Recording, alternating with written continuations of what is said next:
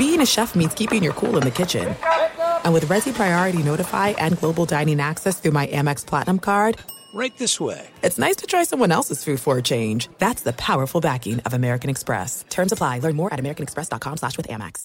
Enjoy all your favorite sports like never before at BetMGM. Signing up and playing is so easy. Simply sign up using code Buckeye and receive up to $1,500 back in bonus bets if you don't win your first bet. When you register with BetMGM, you can get instant access to a variety of parlay selection features, live betting options, and the best daily promotions in the business. And with BetMGM at your fingertips, every play and every game matter more than ever. Place your moneyline, prop, and parlay bets with the king of sportsbooks today. Sign up using code Buckeye and receive up to $1,500 back in bonus bets if you don't win your first bet. That's right, up to $1,500. Again, sign up using code Buckeye and receive up to $1,500 back in bonus bets if you don't win your first bet. BetMGM and GameSense remind you to play responsibly. 21 plus and present in Ohio. Subject to eligibility requirements. Rewards are non-withdrawable bonus bets that expire in 7 days. Gambling problem? Call 1-800-GAMBLER in partnership with MGM Northfield Park. That's 1-800-GAMBLER.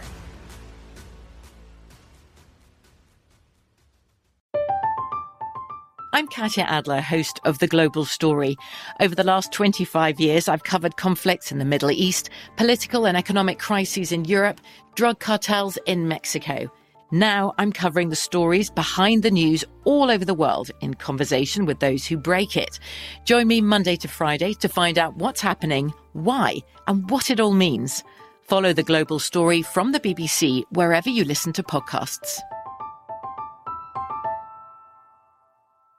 What's up, this your boy Lil Duval, and check out my podcast, Conversations with Unc, on the Black Effect Podcast Network. Each and every Tuesday, Conversations with Unc podcast feature casual and in-depth talk about ebbs and flows of life and the pursuit of happiness. Unlike my work on stage, I tap into a more serious and sensitive side to give life advice and simply offer words of encouragement, yet remind folks to never forget to laugh. Every Tuesday, listen to Conversations with Unc, hosted by Lil Duval on the Black Effect Podcast Network, iHeartRadio app, or wherever you get your podcasts. Presented by AT&T. Connecting changes everything. You're listening to Fox Sports Radio.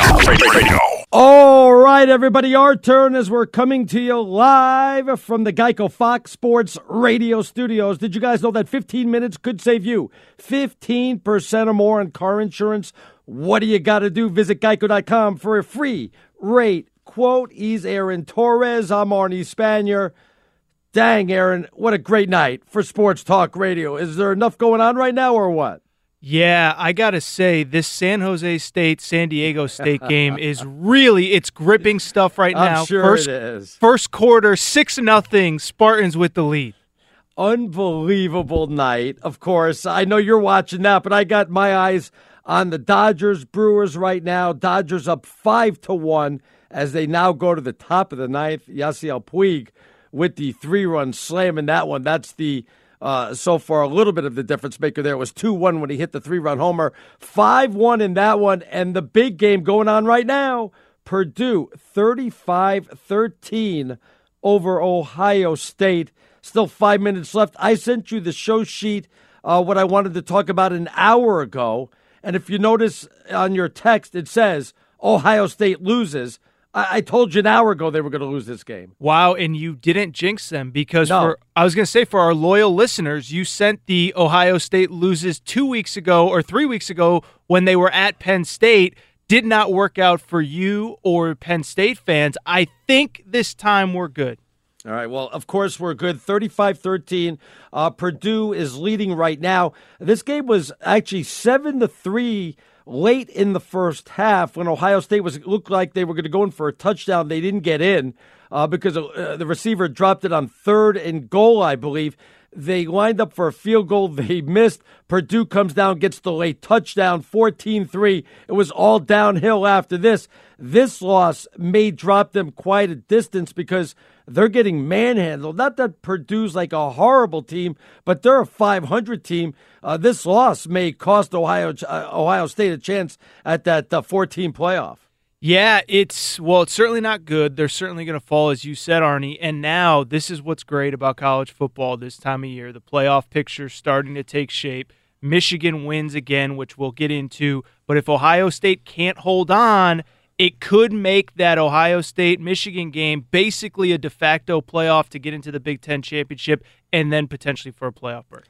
All right, first of all, before we even go flying into it, we want you to go ahead and give us a text or tweet us, early and often all through the show. You could reach him, Aaron_Torres. I'm at Stinkin' Genius 1. We should get them tonight like it's a slot machine, like I'm giving away $100 bills because so much going on. But Ohio State, how far you think they're going to drop from this, and you think this loss is going to keep them from getting back up into the top four? And I know that's hard to tell now, but I guess what I'm asking is how bad of a loss is this? Well, it's bad, but look, there are a lot of one-loss teams as we get closer and closer to the end of the regular season here. I mean, they are officially, as things stand, the last undefeated team in the Big Ten. Obviously, the Pac-12 doesn't have any undefeated teams. The Big 12 doesn't have any undefeated teams. So you'd think they'll fall into that group with Michigan, with Georgia, with with Oklahoma, all these schools bunched up. The great thing is we still have a lot of games to be played in the Big 12. The West Virginias are going to play the Texas and Oklahomas. And as I just mentioned, in the Big 10, that Ohio State-Michigan game could be huge. Now, Michigan has a bye next week, right? But they play Penn State. And if they get by Penn State, it's hard to see any scenario where they don't enter that game with just one loss, and we'll see what happens with Ohio State. What went wrong in this Purdue game? Look, I know Purdue had a field day on the ground against them, but also passing. They had over 300 yards passing. Haskins, I don't think the game plan was to throw the ball 62 times, which is what he's put up right now, but mistakes have done the Buckeyes in, at least what I've seen so far, of this game of flipping around all the channels there. Well, I think you and I were a little bit ahead of this because if you remember last week, Ohio State, they beat Minnesota, but it wasn't pretty. They were kind of honestly dominated at the line of scrimmage by Minnesota. And it was about a 14-point win, but it was. I remember correctly, it was a 1 point, or a one possession game going into the fourth quarter, if I remember correctly. Exactly. And by the way, we saw what Minnesota did today, losing to Nebraska, giving them their first loss. So it's not as though, or giving them their first win, So it's not as though Minnesota was this red hot team, but you saw it. And so to bring it back to Dwayne Haskins, I think this Ohio State problem stems from the fact that they can't run the ball. 53 yards on 22 carries. Arnie, your Arizona degree, my UConn degree, math was never my strong suit. I don't think that's good, though. If I'm going to guess where Ohio State's going to fall, I still think, obviously, LSU with another impressive victory. Yep. So maybe LSU gets into that top four. I think Georgia will be okay. Obviously, Michigan with their victory, 21-7, they'll stay up or maybe move up a spot. I think Texas will stay. You know what? It's either going to be Texas or Ohio State.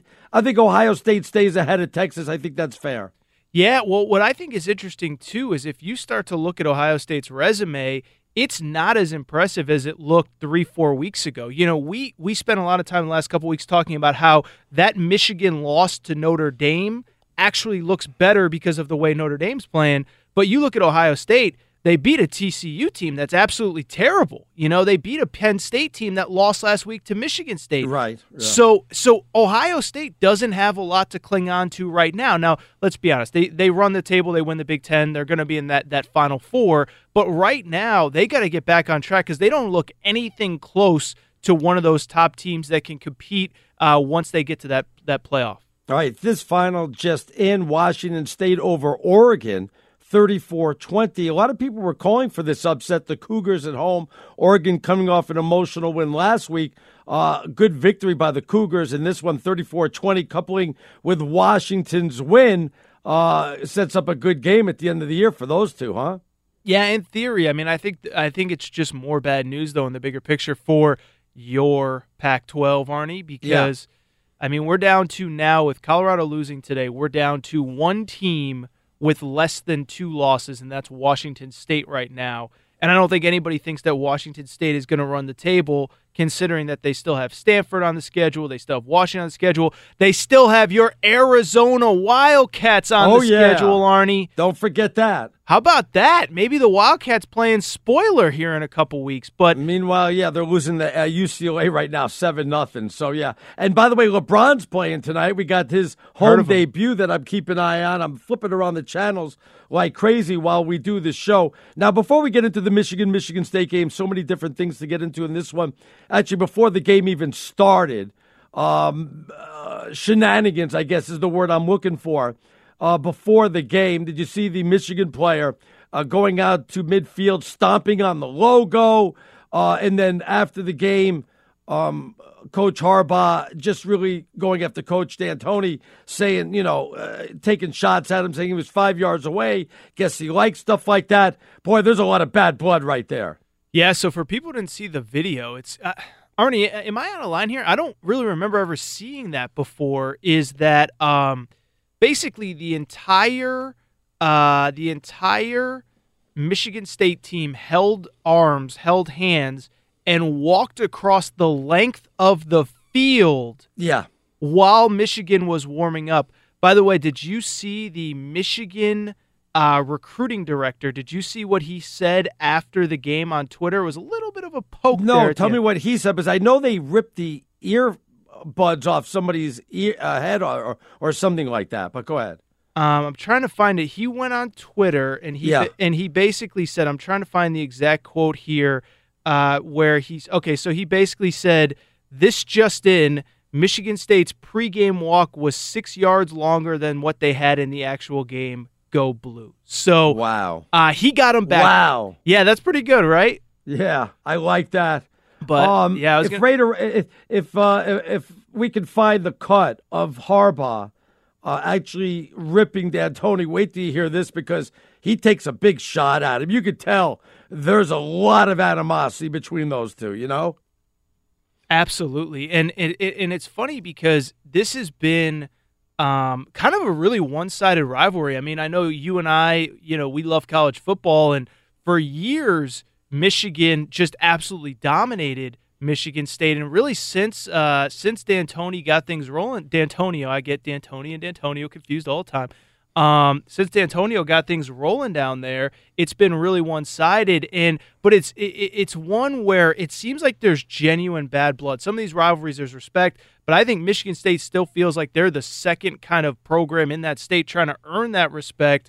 D'Antonio allows his players to what I thought was kind of a silly thing, do that during the warm-ups, and Harbaugh comes right back at him, and it seems like there is some bad blood going into the rest of the season. As for the game, I thought Michigan was dominating, at least in the first half, and should have been up more than 7-0, missed field goals, missed opportunities. Next thing you know, Michigan State ties it up in 7. They have all the momentum, and I'm thinking, is Michigan going to let this one slip through their fingers? Going to be tough on the road.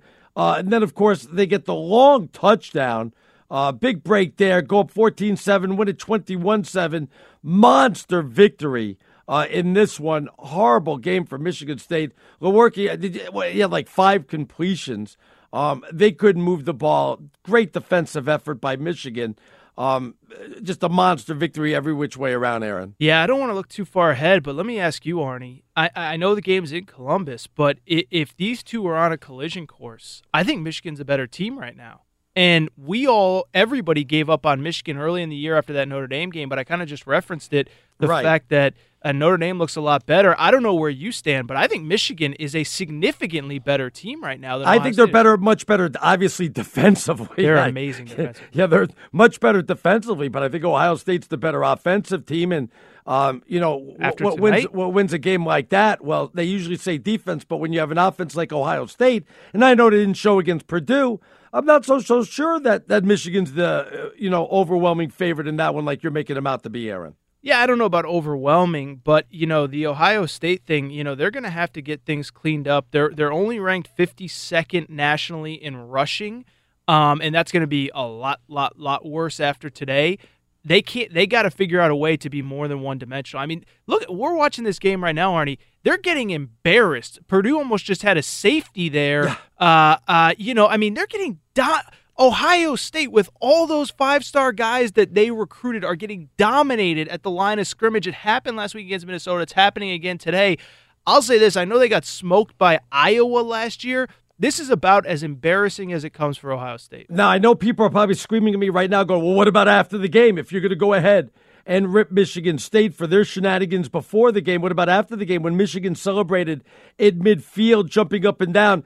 I didn't hear Harbaugh complaining about that now, did he? So, what's good for the goose is good for the gander, Aaron. You know what I mean? Was it a little revenge for maybe they would have been... of course. What do you think? Of course. Maybe they would have been a little more respectful if Michigan State had been a little more respectful. I'm just saying, Is that the way to do it, though? If they disrespect us, we'll come back and disrespect them and start stomping on. I mean, because that's going to cause the riot. I could have seen Michigan State come running out, and all of a sudden there's fisticuffs going on. Listen, I mean, if I'm doing my show prep here and you walk by and you just clothesline me, I'm coming after you after I do a good show. That's all I'm saying. All right, if you want to get a hold of him, Aaron_Torres, at Stinkin' Genius One. Alabama wins big. Why are they always winning big? Why are they so much better than everybody else? That's what I really want to know. How do you beat this Alabama team? And who did what to Coach Saban at halftime? We'll get to all that. That's coming up next here on Fox Sports Radio. All right, this segment of the show brought to you by Vegas Scores and Odds. For free winners daily, go to VegasCovers.com. That's VegasCovers.com. He's Aaron Torres. I'm Arnie Spanier. Great Saturday night. Dodgers trying to finish this thing off. It's 5-1 now as they go to the bottom of the ninth. We'll keep you updated as soon as that one becomes a final. Purdue scores again. Oh, my goodness. Up 49-20 now over Ohio State. This is the difference between Ohio State staying in the top 7 or 8 and then falling out of the top 10. They're getting a beating in this one, Aaron. Yeah, it's crazy because this is now the second straight year that Ohio State has just gotten embarrassed on the road. Last year it was at Iowa, and frankly, that was the loss that probably kept them out of the college football playoff, if you remember. It came down to Alabama, the non-SEC champ, versus Ohio State, and everyone pointed to that one really, really ugly loss as to why they got left out, and it looks like they are going to have another embarrassing loss. See how it affects them going forward. Look, I know we're a college football show, and of course we'll preview Week 7 of the NFL. Just a quick left turn because I'm trying to follow everything. We're trying to see what's going on with the Lakers. As I told you, it's LeBron's L.A. debut.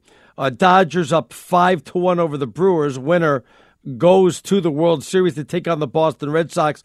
Reason I bring that up is Clayton Kershaw in the game.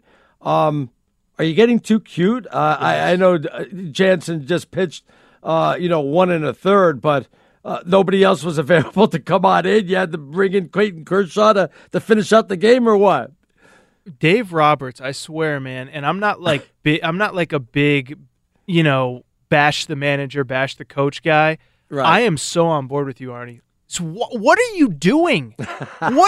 First of all, if you really feel the need to bring in Clayton Kershaw, why don't you bring him in the 8th to set up the closer to close the game? Or, and I know this is crazy, couple things. One, let the closer pitch 2 innings. He's done it before. We saw it throughout the playoffs last year. We've seen it at times in the playoffs this year. Or let him start the 9th, and if it doesn't go well, then you bring in Kershaw.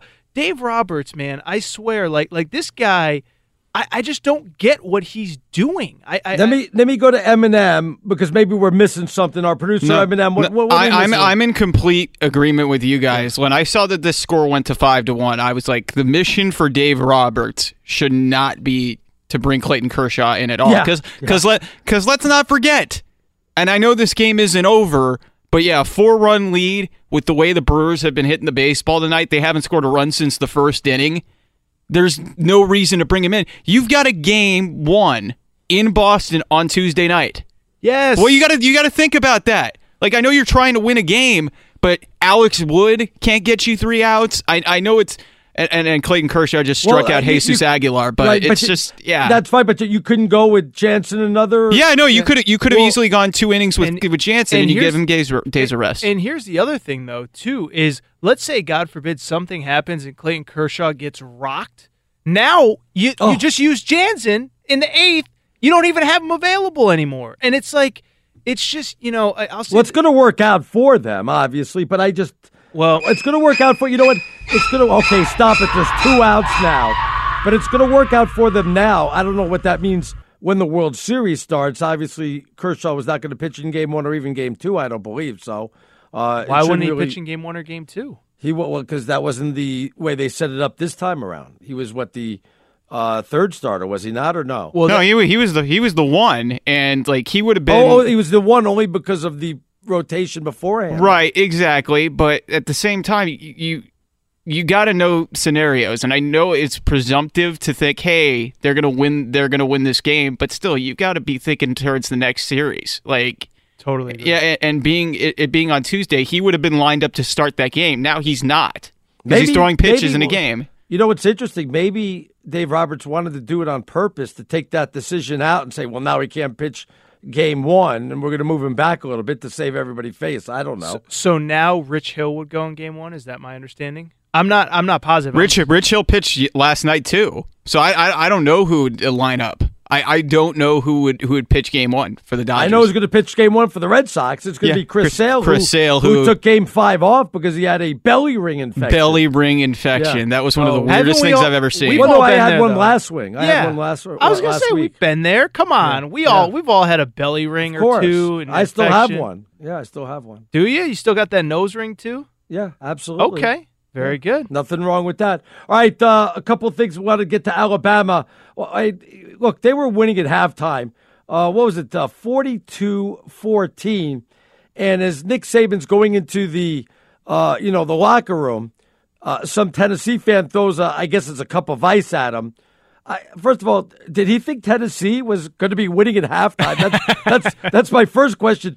2, you scored 14 points. If I was Tennessee, I'd be celebrating if I was a Tennessee fan because I didn't think they were going to be able to score that many points. What is somebody thinking when that happens there, Aaron? 3, Nick Saban is escorted off the field by police. Yes. What are you doing? Yes. What are you doing? No, it was a weird day, and by the way, it looks like the Dodgers won it. Yeah, they have won. They are going to the World Series. They have no pitchers for Game 1. So they are just going to they might bring Fernando Valenzuela out of retirement here because Sandy Koufax, he's usually in the post. I was going to say Sandy Koufax, he's usually in these post-game locker rooms. He might have to throw a few in Game 1 because the Dave no Roberts. pitchers left there. Yeah, Dave Roberts. I don't Arnie, use the word cute, and I don't mean to get off Bama here, but I am like, what? Like, why? I don't get it. And as you said, Arnie. Well, like maybe they are doing it so they take it out of the decision of him to pitch game number 1. I didn't think he was going to pitch Game 1 anyway because they went with Walker Buehler to pitch the Game 163, and then they went with somebody else to open up the series. So he was the third pitcher anyway. For you. So he was the third pitcher anyway down the line. I guess. I just think that, and by the way, it's exactly what you just said, is it's not Game 163. It's not the opening round. This is the World Series, and you're going up against one of the best pitchers in baseball, and Chris Sale. I don't get it, Arnie. I really don't. And even if you don't want him to start Game 1, I mean, it's one thing if it's a 5-3 game, if it's 7-6, you're up 4, and you have your closer in. If it was that close, I don't think Jansen would ever even come out of the game. I think I would have just gone with him until his arm fell off or until he got a little bit in trouble, and then I would have said what happened. By the way, just real quick, back to college football. David tweets in, Michigan State did nothing wrong or disrespectful. Harbaugh is the definition of classless. Why? Sore loser, sore winner. Never once has he displayed class. He's all about committing or encouraging disrespect. # nothing new. Wow. So it wasn't disrespectful to just while the other team is warming up to walk across the field arm in arm? Well, that was Michigan State that went ahead. I know, and Harbaugh called it disrespectful. Right, but Michigan also was displaying disrespect by stomping on the logo after the game. That's completely disrespectful. Again, an eye for an eye. You push me around, I got to push back. Michigan was just trying to warm up. Yeah. Michigan State did. They obviously did something. That's obviously wrong. When you said they did nothing wrong, you're not looking at it the right way. Real quick, just getting back to Alabama. I'm not sure what that Tennessee fan wanted, but it was all Alabama in this one. I'm not sure why they're so much better. I know why they're better. I just don't know why they're so much better that we don't even have a close game. They just dominate everybody out there, and I get a feeling it's going to happen in the playoff also. I agree with you, Arnie. I mean, whether it's Notre Dame, Michigan, Clemson, whoever it would be, and I said LSU, it obviously wouldn't be LSU. I guess in theory it could be LSU, probably very, very unlikely. But it's just really hard to find a team that is going to be able to challenge them. And I think the biggest difference this year, as we've discussed over the last 8 weeks, they're getting great quarterback play, and they've always been great on defense. Now they have the number one offense in college football. They seem absolutely unbeatable. It's just amazing to watch week in and week out. I mean, Tennessee coming off a win over a ranked team on the road. They won at Auburn, and they're down whatever it was, 28-0 about 8 minutes into the game. It was unbelievable to watch. All right, we'll finish out all the other top 25. A lot of action going on. A couple of games still going on also, so we'll check the scores on that. First, though, let's check in with DeSager, see what's trending out there. What's going on, DeSager? Somehow the Dodgers are going to the World Series. They take Game 7 on FS1. Post-game interviews going on right now. Too late on the bandwagon, Arnie. Woo! NL Championship Series is over. The Dodgers win at top seed Milwaukee tonight, 5-1. Yasiel Puig with the key 3-run homer in the 6th inning. He had 3 hits. Clayton Kershaw comes out of the pen for the save, well, not technically a save, but getting the last 3 outs, as he had done out of the bullpen the last 2 postseasons in deciding games. He pitches effectively. Oh, is that a dig at us? Look at that. I'm saying it has happened amazingly 3 years in a row, including Game 7 of the World Series last year and the clincher against the Nationals the year before where he got the save. This is a Dodger team that in mid-May had a record of 16-25. They were already 8.5 games back in the division. They fought back and finished tied for first in the NL West, won a tiebreaker game with Walker Buehler on the mound. Remember, game 163 of the regular season. That got him home field advantage for the first round. And now here on the road, a Game 7 win to go to the World Series in Boston for Game 1 Tuesday night on Fox TV. And guys, the stat, amazing as it is still true. When the Dodgers have a lead of 4 at any point in any game, they have always won this year. Who are you picking in the World Series? Dodgers, Red Sox. Oh, Red Sox won 108. Are you kidding? Yes. Wow. DeSager. The Dodgers won 91 games. The Red Sox 108. That lineup is phenomenal. And remember, we're going to have. Yeah, Baltimore was in the division too. Relax yourself. Oh, I agree. That's some of the wins. That's not all of the wins. When we have the 3 games, potentially 3 at Dodger Stadium next weekend, J.D. Martinez, the DH MVP candidate, is going to have to be in the lineup. So they're already talking about him playing outfield and move the defensive great Mookie Betts maybe into second base to get them both in the lineup in the National League. They did that earlier in the year once. Mookie used to be a second baseman in the minor leagues, but he looks a little shaky out there a little bit. Houston second baseman Jose Altuve had knee surgery today. The front runner for the Reds manager's job is David Bell, son of Buddy Bell, according to Fox's John Morosi. As for college football, the night in college football is just about over, and it includes the upset win of Purdue over number 2 Ohio State, 49-20. Wow. Also, USC loses 41-28 at Utah. The Trojans are 4-3, and quarterback freshman star JT Daniels left in the second half with an apparent concussion. UCLA up in the late game 10-0 over Arizona in the second quarter of play. Earlier wins for Alabama and Clemson, for LSU, Michigan, and Oklahoma in the top 10. And there is a night in the NBA as we have Lakers at home opener, losing 40. Is that tonight? Wow. It is 47-46. Rockets lead mid-second quarter in L.A. Already earlier wins for Charlotte and Dallas. Boy, a lot to get to. And one NFL note, Patriots tight end Rob Gronkowski did not make the trip to play the Bears tomorrow. Ankle and back injury, so officially listed as doubtful right now. All right, thanks a lot, DeSager. We're coming to you live from the Geico Fox Sports Radio studios. It's easy to save 15% or more in car insurance with Geico. Just go to Geico.com or give them a call, 1-800-947-AUTO. And the only hard part, well, that's figuring out which way is easier. Just finishing off on the Dodgers. Mike tweets in, you guys are surprised that baseball manager overthinks something? Yeah, right. I'm not. Baseball managers overthink decisions more than anyone other than maybe an idiot coach who throws a pass on first and goal from the one. Hashtag Raider Nation.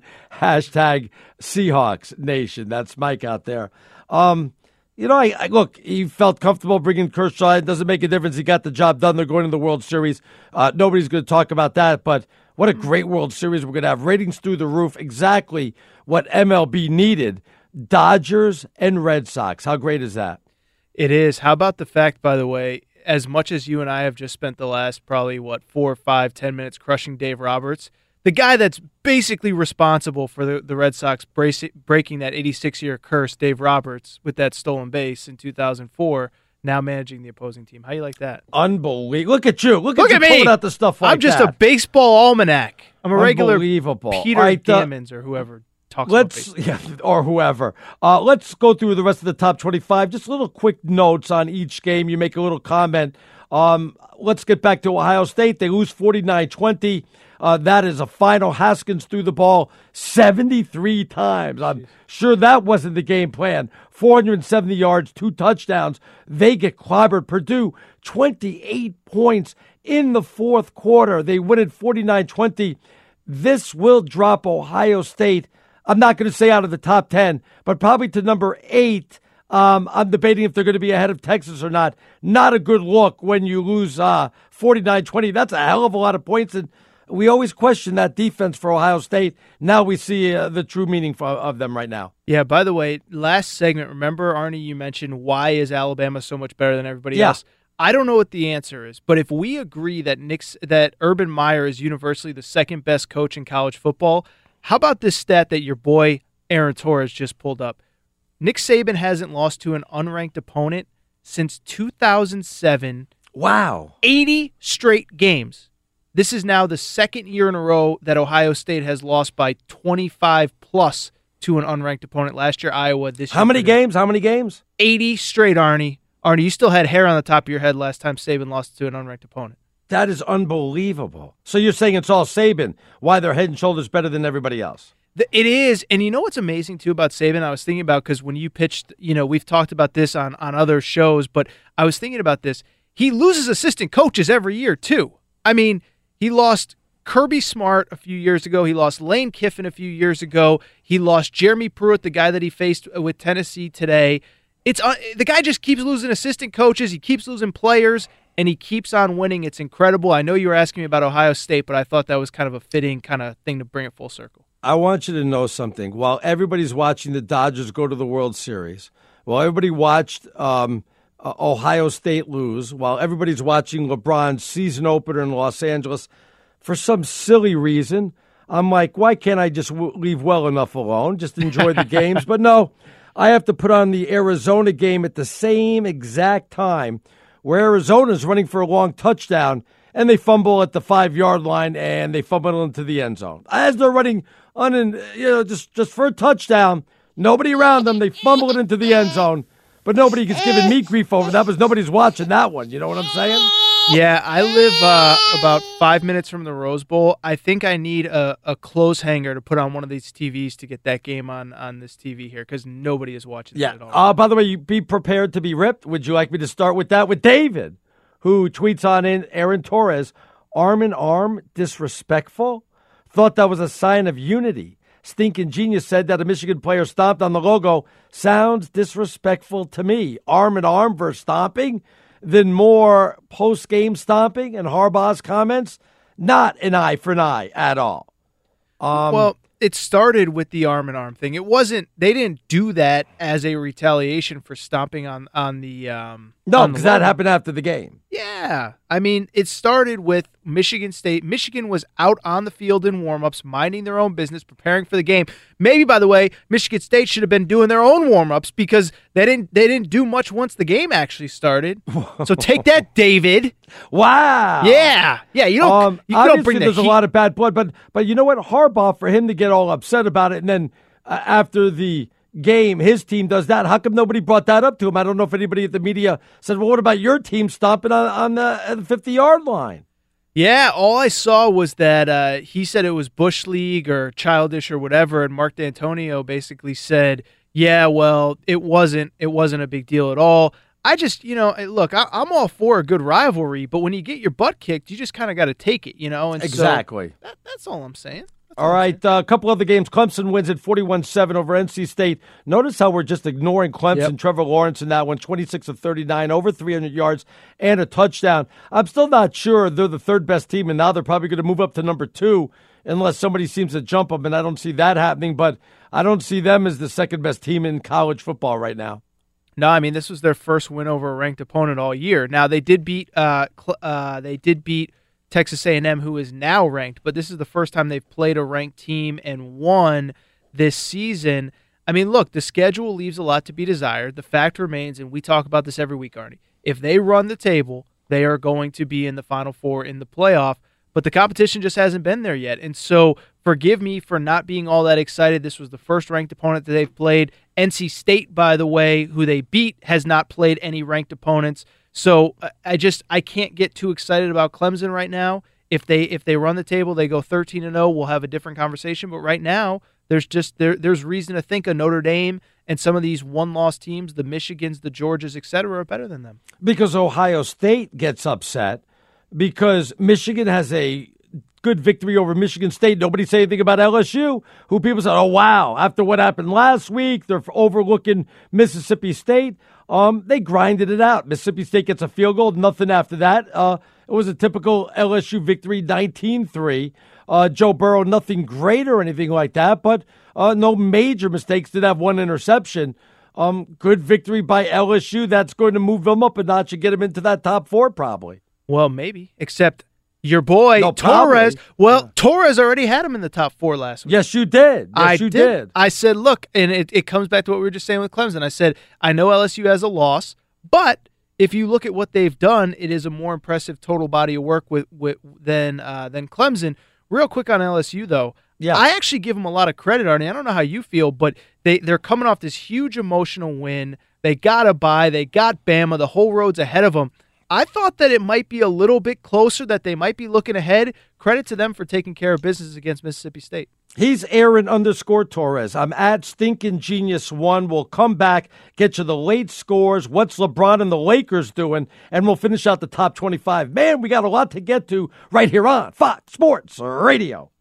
All right, what does it mean when Geico says just 15 minutes could save you 15% or more in car insurance? Means you probably should have gone to Geico.com 15 minutes ago. He's Aaron Torres. I'm Arnie Spanier. Rockets 64, Lakers 62, 3.7 seconds left in the first half. James Harden with 23, Chris Paul with 17, though he's going to the line. LeBron only with 11 last I saw. I believe it was 11 points in the first half. 64-62 Rockets up by 2 right before they go to halftime, Aaron.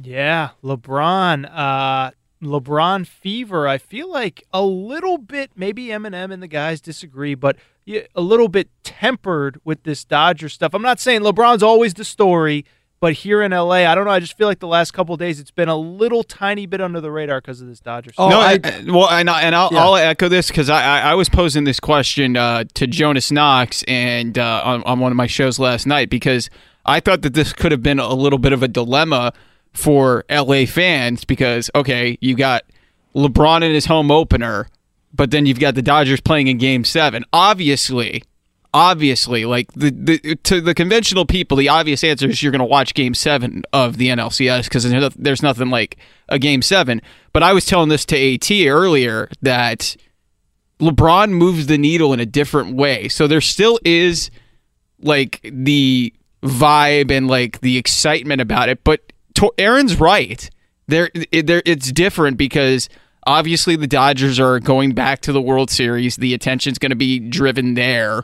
So it's a little bit different. It was like the dilemma I had last week with the radio station, my local station here. Do I air Red Sox game, what was it, game 4 or something yeah, like it was, that? Yeah, that's right. Yeah, it was on Sunday. Or we were going to air the Kansas City Chiefs against the New England Patriots. Yeah, what was that? That was like game 1. That was like game 1 or 2, right? Yeah, it was game 2. I think it was game 2. Yeah. So, and that was literally, they were like right across the street from each other, right? Yeah. So that was because the baseball game got to start like an hour early, and then the football game, which was obviously the most important thing because it was Chiefs Patriots. You got an undefeated team coming in there, so same dilemma. Yeah, right. But I mean, look, obviously Dodgers game is done. Everybody's now tuned in to see what's going on with the Lakers. Not a good first half for LeBron. So we'll see what he does, but it has a feel like a playoff game, Aaron. It really does, guys. I was like, oh my goodness, I got to make sure I have it on. They're playing the Rockets, LeBron's first game. I mean, I was excited. Usually I'm not this excited for a regular season game, Aaron. Yeah, I was into the Trailblazers game the other night too when LeBron opened up. I mean, look, there is definitely it has created I think just a new storyline. I think it's good. I mean, that's the thing about the NBA, right? Is that we all know, or I think we all know, who's going to win this league again. It's the Warriors. I think they're painfully boring. But at least LeBron, at least there's some buzz and at least there's some excitement. And I will say this, I do think the Lakers are going to be really, really interesting this year with those young guys, with LeBron, with some of those vets that, what's the nice way to say it? They're a little quirky, I guess would be the nice way to say it. Yeah. Like, I think it'll at least be entertaining here over the next couple months. All right, let's just finish a couple more games in the top 25. Oklahoma, which was up, I think, 28-7. Next thing you know, it's close at half, 28-24. And you're wondering if maybe Oklahoma lets this one slip through their fingers. Actually, it wasn't even that far going into the fourth, but then they pull away 52-27. Kyler Murray, okay game with the 4 touchdowns, but only a little bit over 200 yards passing, was 19-29. But I guess good victory by Oklahoma. They'll just move up maybe a notch or two. Because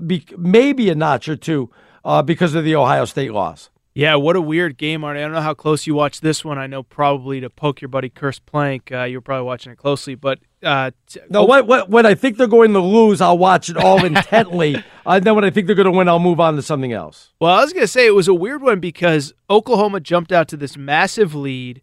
TCU makes a quarterback change, cuts the lead to 28-24 at halftime, as you mentioned.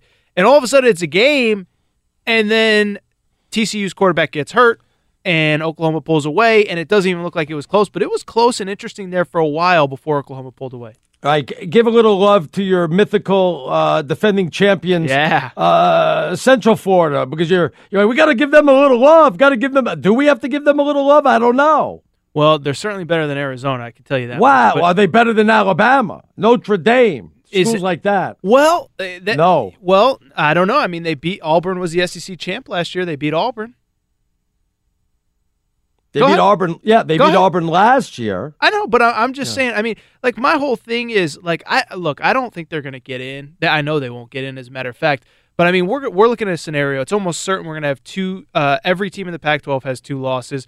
Probably every team in the Big 12 could potentially end up with 2 losses, depending on what happens.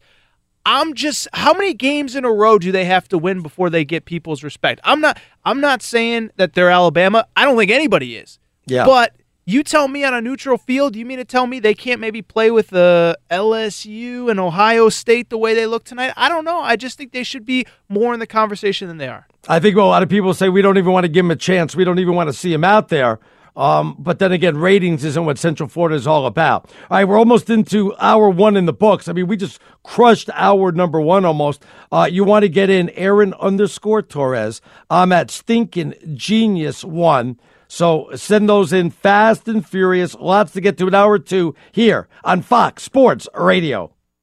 All right, everybody. Good evening as we're coming to you live from the Geico Fox Sports Radio studios. Did you know that 15 minutes could save you 15% or more on car insurance? What do you got to do? Visit geico.com for a free rate quote. He's Aaron_Torres. If you want to go ahead, send him a tweet. I'm at Stinkin' Genius 1. Great night for sports talk radio. Congratulations to the LA Dodgers. Their go to the World Series to take on the Boston Red Sox. Ratings through the roof. I imagine, on this one. Unbelievable. How excited are you? You are in the belly of the beast in Boston. You're from L.A. The Dodgers, you claim, are your team when they're good. How do you feel about this one? It's going to be a great matchup. I really believe that the Dodgers are in better shape starting pitching-wise, maybe even bullpen-wise.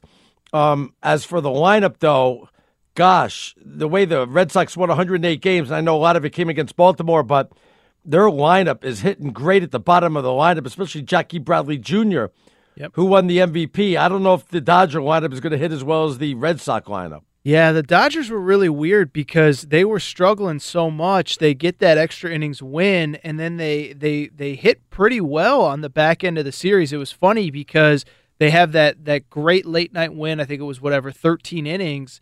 And the next day is a day game, so they don't take batting practice, and that's when the bats came alive for them. So obviously not the depth in the lineup that the Red Sox have, but when you look at guys like Machado, Puig, etc., I mean, they could put up runs. I'm really curious too, Arnie, is just the experience of being there last year. They were so close. I know it's a different team against a different opponent, but you got to think they got a little something extra just for that. I think I see that the Red Sox, the early favorites, according to the Superbook, Red Sox for the series minus 135, Dodgers plus 115, coming out about 15 minutes ago. So, as expected, the Red Sox, the early favorites in that one. And like I said, Chris Sale will be the opening starter on Tuesday because he didn't have to pitch Game 5 for the Red Sox. He would have been ready to go for Game 6. But the Red Sox didn't have to go ahead and go that far. So Red Sox are going to be the more rested team. There's no doubt about that, Aaron. Yeah, and they're at home, too, to start the series. So Dodgers got to fly cross country, whatever. I mean, baseball guys are used to it at this point. But I know they won. I still don't like the way Dave Roberts juggled that bullpen tonight. And not to get super nerdy bullpen guy, but I just don't like a lot of the decisions that he's made over the course of this series. We'll see if it ever comes back to bite him. It did last year, late in that World Series against the Astros. I'll be curious to see if it has any effect this year against the Red Sox. All right, we got a lot of college football to get to. By the way, before we started the show today, I was thinking not a lot of great matchups. I thought it was a horrible weekend in college football. Yes, I know Ohio State gets upset. We had the Michigan win, but not a lot of sexy matchups, not a lot of final buzzer beaters or, last second wins or anything like that. I was not impressed with this weekend's games. Totally agree with you. And it was funny, too, because the one game that I think everybody was looking forward to in that early window, Michigan State. Yeah. Weather delay, and we're stuck with a lot of Auburn, Ole Miss, and Arkansas, Tulsa, and I can't even remember who else was playing at that time slot. But Oklahoma, TCU, I believe, too. Yeah, and that one, like we said earlier, it kind of got a little bit out of control there early. I'm with you, but luckily, as it always does with college football, the end of the day proved to be worth it with this Ohio State game. But, yeah, a little bit of a slow start to the day for sure. Of course, the big story, Purdue wins it over Ohio State 49-20. Yes, you heard me right, 49. Purdue puts up 28 points in the fourth quarter. This was a 7-3 game late in the first half. Ohio State driving. They drop a third down touchdown pass in the end zone. Obviously, go for the field goal on fourth. That is missed. And Purdue gets the late touchdown, 14-3. And Ohio State never in this game after that. And the fact that Purdue hung 49 on them really has you scratching your head about this Ohio State defense. We questioned them against Minnesota, as you brought up earlier, but Haskins, 49-73, 470 and 2 touchdowns. Not the game plan to throw the ball 73 times. Ohio State's going to drop. How far? I would say about number 7 or number 8. Probably stay ahead of Texas if you're asking me. Yeah, I think the good thing is that we've learned through the years is that as long as Ohio State takes care of business from here on out, they're going to be just fine. That would obviously include beating Michigan, which is looking like a very good team and would be a very good win. That Penn State win is going to hold up. They still have to play, by the way, Michigan State, who has given them trouble historically. But if Ohio State wins out, they'll be fine. I think it's hard to look at that team, what we saw tonight, and say they will win out. Problems on defense, problems in the running game. This is a team with holes. Even though that jersey says Ohio State, they got issues. Let's get to Michigan State. Before we get to the game, we mentioned this earlier. To start the game off, Michigan State walking arm in arm, I guess went a little bit too far, caused a ruckus, a shenanigans, get into a little bit of a altercation, I guess is the word I'm looking for, with the Michigan players. One Michigan player had the earbuds ripped out of his ear. I guess the Michigan State D'Antonio is, according to Harbaugh, was 5 yards away from this, smiling, enjoying the ruckus going on. Look, was that a big thing? Is this just part of the whole Michigan State mystique, rivalry, that it goes this far, or are these coaches taking it too far? Well, let me flip it on you, Arnie, because I thought the Michigan State thing was a little disrespectful. It's one thing if you have a pregame routine, tradition, whatever, but once the other team takes the field for warm-ups, I mean, you have to respect the competition. Absolutely. So you're in agreement with me then? Absolutely. I thought Michigan State took it a little too far. Now, I didn't have video of the guy getting his earbuds ripped off or anything like that, so I've got to take first, reports on that. Sure. Assuming that's true, right? Yeah, no, and look, all that makes sense is like there was nothing malicious, nobody got hurt, like all that stuff. But I just think it's one thing, look, you want to be a competitor, you want to bully the opponent, you want to show how tough you are, and you're on our field now, and blah, blah, blah, and this and that. I also just feel like there's common etiquette, common decorum. And you did mention earlier in the show, Arnie, is that after the game, some Michigan players were stomping on. No, not some. The whole team. Well, good for them. Yeah, I would too. Maybe I didn't say it right. It was the whole team. Whatever you take traveling with you, 50, 60, whatever it is, 70, right there in the middle, jumping up and down on top of Sparty, and obviously trying to take a dig at it. Yeah, but the thing is, again, and I hate to be like a little kid here who started it, but I mean, who started it? Yeah, like, I mean, at a certain point, if a team disrespects you like that, I don't know, do you disagree? I feel like you have the right to kind of, hey, we just kicked your butt. It was 21-7. The game was a lot more one-sided than the final score would indicate. I feel like good for Michigan. They tried to bully you. I feel you can do that when you're playing at home. But the fact that you're on the road, you got the victory, just pack up, get the hell out of there and move on. I know it's your rivals in Michigan State, but come on now. It's hostile. You're going to cause a problem. If you're at home and you want to play up to the home crowd and go into the stands or, do the Notre Dame singing afterwards, knock yourself out. But you're on the road. Let's get dressed and get the heck out of here, I disagree. Savor it even more. What, stand around and rub it in their face? Is that what you want them to do? I'd let them stay all night. I'd grab some tents and pitch those tents. Out. Let's get the tents going. Yeah, huh? Get a little bonfire going. No, I mean, obviously, I think, it kind of plays back to what we were saying about with Michigan State earlier, is if they were at home, and obviously there are certain, luxuries that you get at home that you don't get on the road. But again, if Michigan State hadn't done that pregame, I doubt Michigan State is dancing and celebrating on the 50-yard line. I mean, because, the thing with Michigan is they're a team that their important games, the football that matters for them is ahead of them. I don't think they would have cared that much. But, when you make it personal, you make it personal. And that's exactly what happened. And so, no, I really honestly have no problem with the way that Michigan handled things after the game. Let's jump down a little bit down the top 25. Let's go to Washington. This was billed as a monster game. It was 14-13 at the half against Colorado. Remember, Washington was coming in 3-1 in the Pac-12. Colorado was 2-1, so obviously monster game for both, especially if Washington wanted to go ahead and be one of the teams in that 14 playoff. They had a lot of climbing to do, and some people think it's going to be too little too late anyway. But Washington comes up with a big second half. Their defense, great job in Colorado. And you want to talk about it being chippy. I was watching some of this also. Colorado and Washington just jawing back and forth, especially the Colorado quarterback, Montez. Mm-hmm. Every time something Washington did with the defensive backs by knocking away a pass, they would jaw with him, and he would come back and jaw back. I'm like, you're the quarterback, dude. Don't pay attention to them. But very chippy. Good win for Washington, though, in this one. Well, and it's one thing to yap and run your mouth. It's another thing if you're a quarterback And it's another thing if you're getting your butt kicked like Colorado did. Only 263 yards of total offense, 144 yards passing for Steven Montez. I mean, this isn't one that when he tries out for the NFL next year is going to be on his reel. So, I have no problem with talking a little smack, but you got to do it when you're winning. You got to do it when you're ahead. And, yeah, it's a bad look. And frankly, it was a bad day overall for the Pac-12, who now is basically down to just Washington State as a potential playoff team. No love for Penn State. They win. It wasn't as close as the 33-28 score, but it was a good offensive output on both teams there. Trace McSorley, not one that you're going to write home about. 220 yards, no touchdowns, did have the interception. McSorley had over 100 yards on the ground, though, so that's what saved them.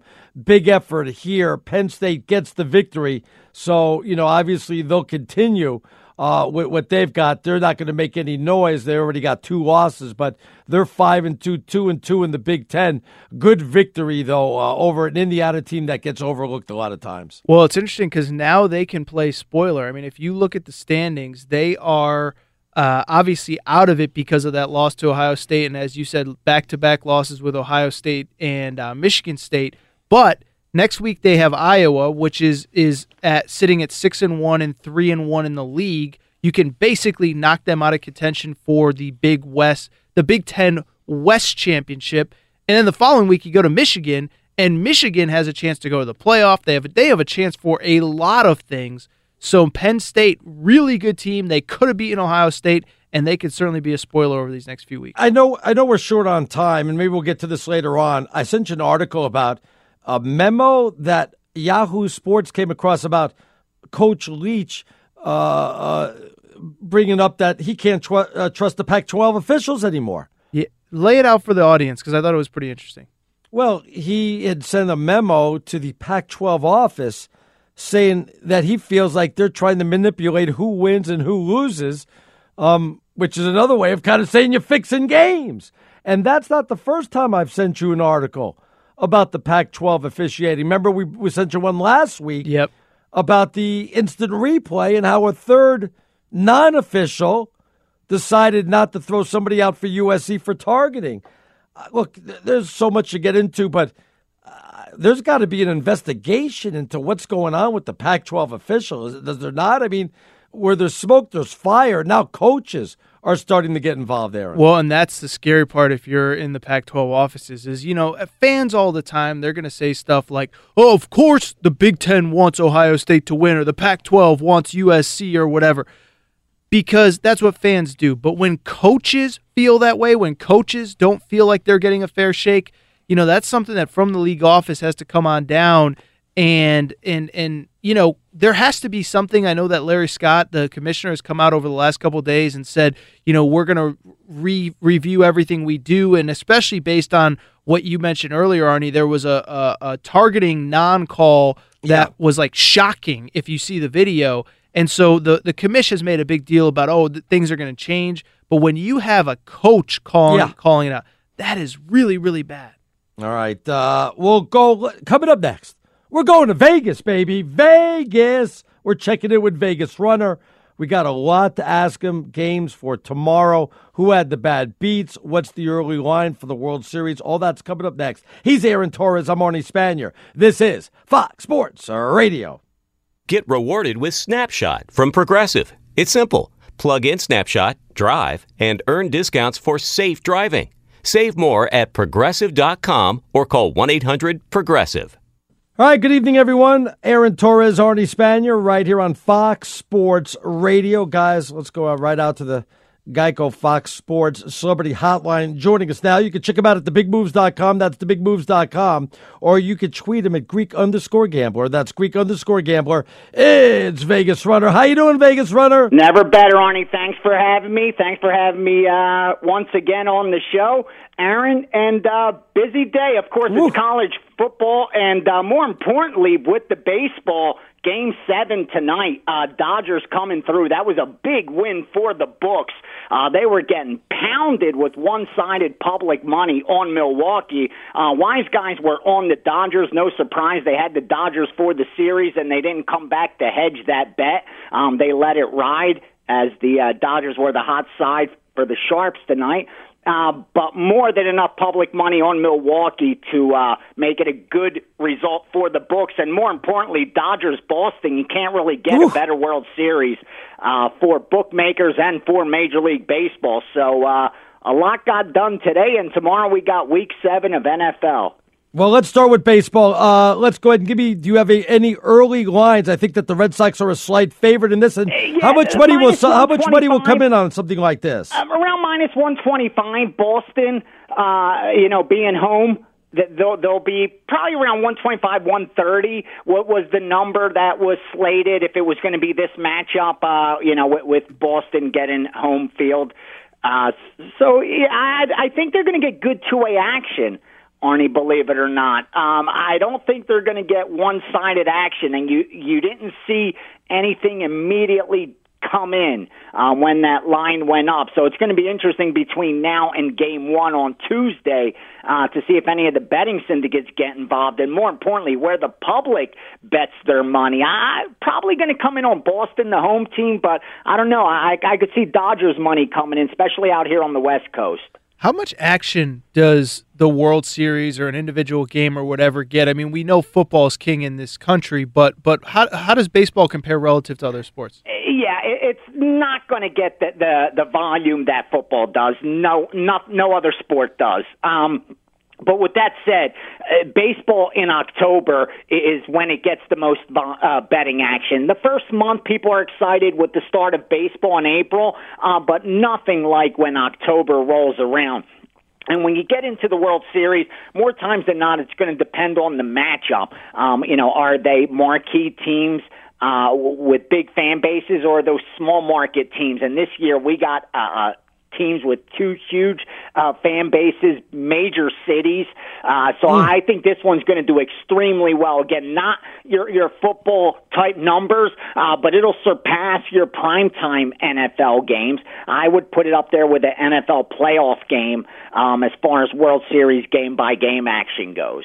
All right, let's get to college football. Oh, my goodness. Give me a little money line on Purdue over Ohio State. How did the books do on that one? And I'm sure money line paid quite handsomely in this one. Yeah, the wise guys were on Purdue. That line dropped down to as low as 12, but the public obviously was on Ohio State. We thought we were going to get Ohio State, Michigan at the end of the season.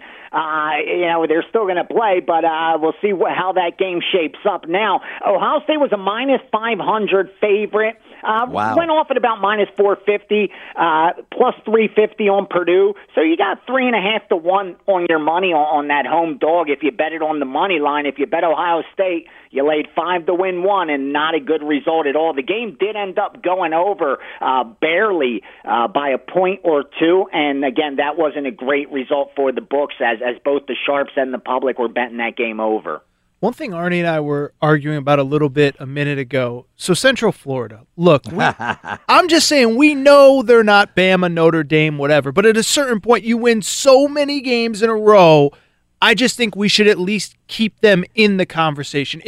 Let's take out Bama because they're so much better than everybody else. If they were on a neutral field against a Michigan, a Notre Dame, Clemson, one of those teams at the top that isn't Bama, what kind of point spread are we looking at? Okay, UCF on a neutral field against Michigan would be about, I'd say, easily 2-touchdown favorite. Wow. Probably around 11, 12 points at the least. Because against Alabama, they'd be 3-touchdown favorites easily. Probably a little higher than that. But the books would bring it out lower, obviously, because they're in the business of managing risk. It's different between what they're going to put out as a true line compared to a fair line. A fair line's meant to split the betting action and put them with limited risk, limited liability. If they put a true number out there, that's meant to split the result. Long term, Team A is supposed to cover 50% of the time at this point spread. Team B is supposed to cover 50% of the time at this point spread. Since they get 11 to 10 long term, if they can do that, they're going to turn a profit. So they probably wouldn't put Alabama as a 3-touchdown favorite or Michigan as a 2-touchdown favorite because the public would come in one-sided on UCF thinking they're better than that number reflects. But I'm telling you, what would happen is the public would be on UCF and the wise guys would be stepping over each other to get to the window to unload on the favorite, knowing this line ain't high enough. Because believe it or not, teams like Clemson, Georgia, Michigan, all those would be, 2-touchdown favorites, believe it or not, over UCF, based strictly on power ratings alone, what the odds makers' real numbers look like. All right, let's get to the NFL. Let's start with the New England Patriots in Chicago taking the Bears. Now, Patriots had a lot of time to prepare for the Kansas City game. They had like 10 days. You're not getting that advantage in this one. Chicago, Khalil Mack was held out of one of the last practices, but then again, Gronk didn't make the trip. Line opened up at 2.5. The Patriots were favored. That line now down to 2, maybe even 1.5. What's going on here, Vegas runner? Wise guys love Chicago, Arnie. That's one that every group that I provide betting accounts for that bet NFL and win long-term doing well have Chicago +3 in their pocket already. Wow. They really like Chicago in this matchup. And I agree. I mean, most power ratings, at least from the winning guys, would have Chicago as a favorite in this game. Most believe the wrong team is favored. I mean, listen, this line reflects that in New England would be around a 6.5 point favorite against Chicago. And I mean, they were 6.5 at home against Miami. They were 6.5 against Houston, and Chicago is a much better team, I think, than that. So I think this is more of a reflection of the wise guys taking advantage of the books having to put a higher number than they should have. But the public's going to come in on New England, being able to get New England at pretty much a pick-em, a coin flip. You're going to get one-sided public money on New England. So the books are going to be hoping the wise guys got it right with Chicago. That's for sure. Tennessee plays the Chargers in London.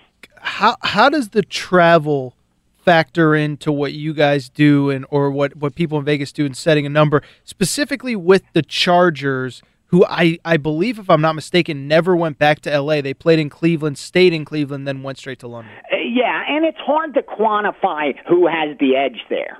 As far as the travel goes, they're professional athletes. These guys are used to traveling. Granted, you're changing time zone. You're going to another continent. It's a little different than going from the east to the west coast.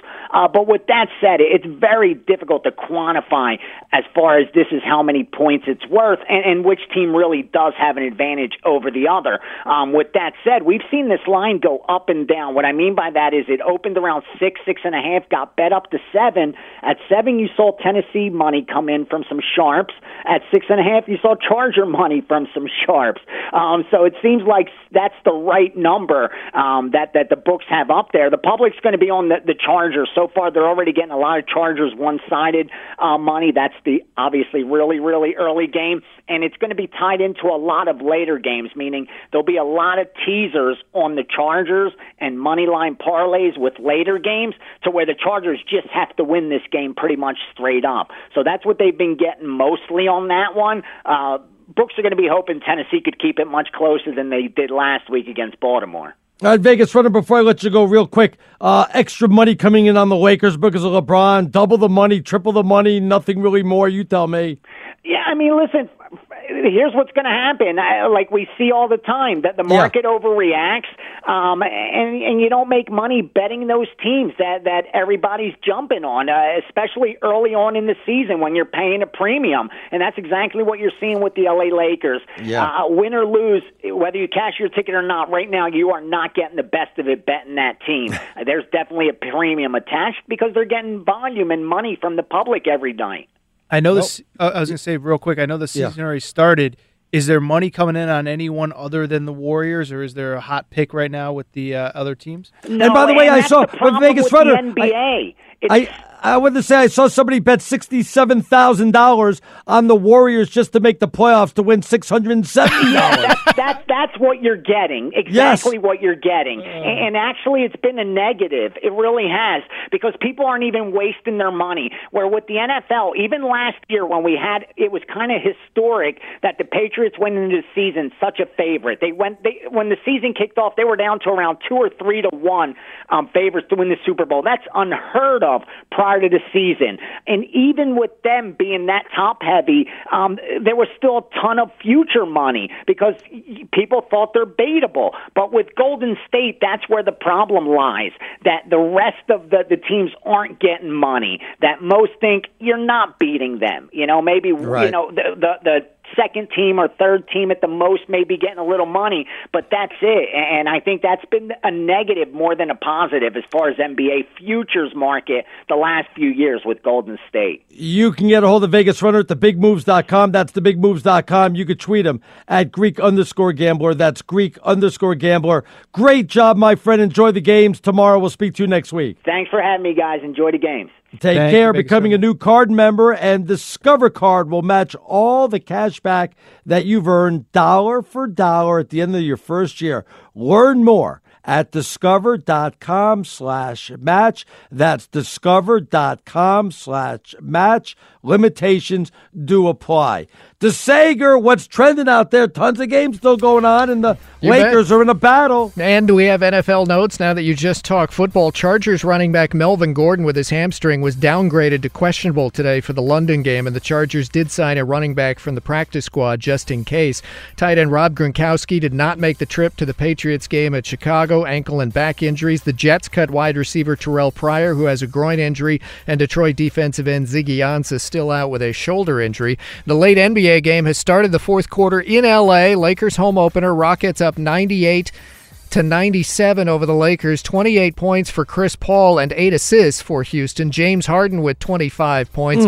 LeBron James with 18 points in the first three quarters. LA Times says at halftime of this Laker home opener, they showed the last out of the Dodger game on the video board. Standing ovation in the arena. The Dodgers take Game 7 of the NLCS at top-seeded Milwaukee 5-1. They thought that was the home opener. They didn't know that was for the World Series. Yasiel Puig, 3-run homer in the sixth. He had 3 hits. Pitcher Clayton Kershaw got the last 3 outs. And we mentioned earlier about how many wins the Red Sox had, 108 this year, and how many more than their World Series opponent, and Boston is favored. Stats had a great note tonight, the Stats Inc. people, that when you have a team with this many more wins than their World Series opponent, such as Boston, when it's 15 wins or more, those teams do usually win the World Series, 6-1 all time. And in fact, the only time there was an upset in that case was 1906. So in the last century, the team with that many more regular season wins does always win the World Series. John Heyman, longtime baseball writer, with a great note. Cody Bellinger was Series MVP for the Dodgers, named tonight, 2-run homer for him tonight in the second. He's been in the major leagues 2 seasons, been to the World Series twice. His dad had 4 seasons in the majors and made it to the World Series all 4 times. He had 3 years on the Yankee roster about 20 years ago, and they were a World Series team all 3. And then he got a couple games with the Angels to end his career 2002. That was the only Angels World Series year. So Bellinger, 6 years out of 6 with a chance at a ring. Amazing. Now, wait a minute. Well, maybe I could top that. What about the old Islander guy, Kenny Morrow, who won in college, won the Olympics, and then won with the Islanders, like 3 or 4 in a row, I believe. I think he went from the gold medal to 4 straight Stanley Cups. Yeah, you like how I pulled that out, huh? Very good. And someone on Twitter, I did not think of this. Guys, a week from tomorrow, we could have all 4 major sports all playing in downtown L.A. on the same day. Wow. A week from tomorrow, the Rams are hosting the Packers daytime, and the L.A. Kings, Staples Center, are hosting the New York Rangers daytime. Then nighttime at Staples Center, the Clippers have a home game against the Wizards, and nighttime at Dodger Stadium overlooking downtown, it would be Game 5 of the World Series against Boston. What reporter is going to go to all 4 and then write about it? Not possible. Well, not to actually go a little see. Bit here, a little bit there. It's going to be Pacific time, 5:15 baseball if there is a Game 5, and then 6:30 basketball. And, of course, daytime Kings and daytime Rams. That's not going to work out either. But anyway, online car shopping can be confusing. Not anymore. With True Price from TrueCar, now you can know the exact price you'll pay for your next car. So visit TrueCar to enjoy a more confident car buying experience. The upset in college football tonight at Purdue. Boilermakers defeated number 2 Ohio State 49-20. And there are 3 games still going on. UCLA leading 17-7 over Arizona in the third. San Diego State early third up 10-6 on San Jose State. And Hawaii 3-0 in the Mountain West leading 7-3 against Nevada late first quarter, guys. All right, thanks a lot, the Sagers. We're coming to you live from the Geico Fox Sports Radio Studios. Easy to save 15% or more on car insurance with Geico. Just go to geico.com or give them a call, 1-800-947-AUTO. And the only hard part, well, that's figuring out which way is easier. Who has a better life right now, the people in Los Angeles, Aaron Torres, or the people in Boston? They got the Patriots, who obviously in all their success with Tom Brady being the GOAT and all. They've got the Red Sox, obviously going to the World Series. And the Celtics, I think the Celtics, if I'm correct, have clinched a spot in the Eastern Conference Finals already. So where they're going to lose to my Raptors. Where they're going to lose to my Raptors. By the way, you know who's got it better than them? I'll give you one. Is it Los Angeles between the Rams, the Lakers aren't looking so hot right now, and obviously the Dodgers? Well, as a sports fan, I think advantage goes to Boston because they've actually won something. Wow. I've been here in L.A. I moved here in 2012, so I'm going on year 6 now, almost to year 7. They haven't won a championship. I mean, the Patriots have won, I think, 3 Super Bowls since then. The Red Sox have won a World Series, going for another one. The Celtics are much improved. By the way, you know who has it better than those guys? Who? Nobody. Can't be anybody. I got one for you. How about Butch Jones? Jeez, yeah. Did you see today? He got a Gatorade bath. He's for people who don't know, it's a former Tennessee coach. Yeah, he's still getting paid, by the way. He's an analyst at Alabama, which means he's basically a glorified intern. But he's getting paid his buyout of millions of dollars by Tennessee. He returns to Tennessee as an Alabama analyst, then gets a Gatorade bath on the other sideline while he's still getting checks from the exact same school that his team just beat by 40. You should write an article about bad contracts. I mean, we always hear about the Bobby Bonilla one. You know that. Oh, yeah.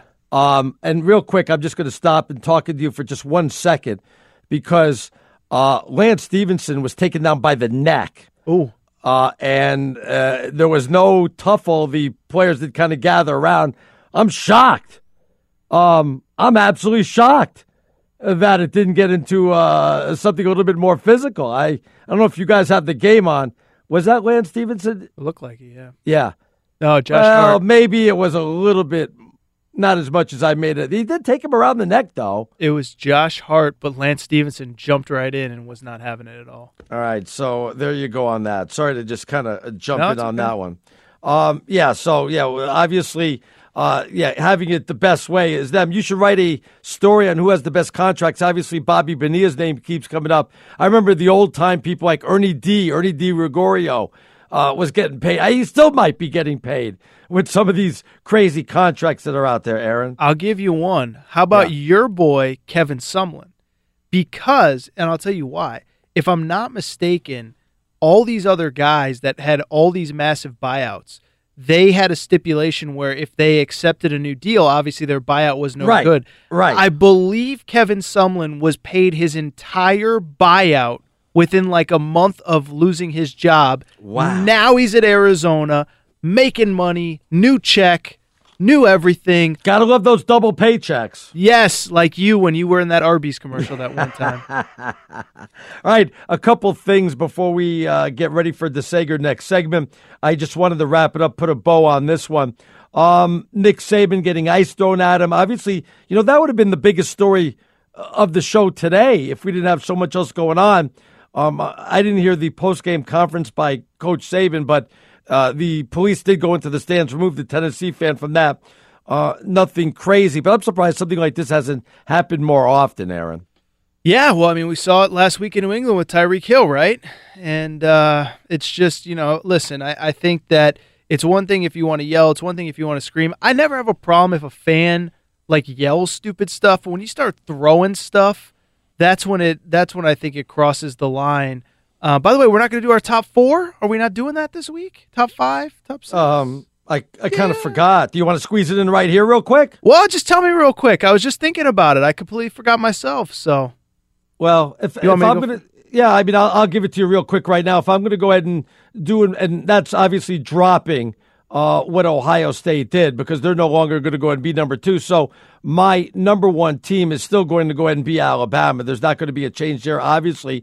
Number 2's going to be Clemson, though I really hate to put them there. I'm going to put Notre Dame at number 3, have LSU at number 4. I know you don't like when I do my top 5, but at number 5, I may jump Michigan over Georgia, so I have Michigan and Georgia, and I'm probably going to drop Ohio State to number 7, just ahead of Texas and Central Florida and Oklahoma. Oh, so Oklahoma is behind all those teams. Interesting. Yeah, what do you think? You got your top 4 or what? Yeah, I got top 4. Bama number 1, Bama number 2. No, they're so much better than everybody's. Bama 1, Notre Dame 2. I still think I think they're the second best team in the country. Yeah. I really do. I mean, they play great defense, and they got Ian Book. 3, I will go LSU because I think their resume is more impressive. 4, I will go Clemson, and then right on the outside, I'm with you. I think Michigan is that one-loss team that right now they certainly have the best loss of anyone of the real contenders. So I'll go Michigan at 5, Georgia 6, although Oklahoma looked really good today. They're one that they're kind of everyone just forgot about them. It wouldn't surprise me if that last Sunday they're that team that gets that one of those spots. All right, how are the Lakers doing? We'll tell you when we get back. The Sager will have the answer. You're listening to Fox Sports Radio. Great news, everybody. There's a quick way you can save money. Just switch to Geico. Go to geico.com, and in 15 minutes, you can save 15% or more on car insurance. Let's check in with the Sager. The Sager, how are my Lakers looking, my friend? Please stop getting on every team's bandwagon. Wow. You're worse than Drake. Signed every team. Wow. Great intro music, by the way. Worse than Drake? Oh, my goodness. You are. Yeah, I'm sure you're wearing, you're probably wearing a Purdue jersey at home right now. But nothing wrong with that. For one night, it's under 8 minutes to go in the Lakers home opener. The Rockets leading 106-102.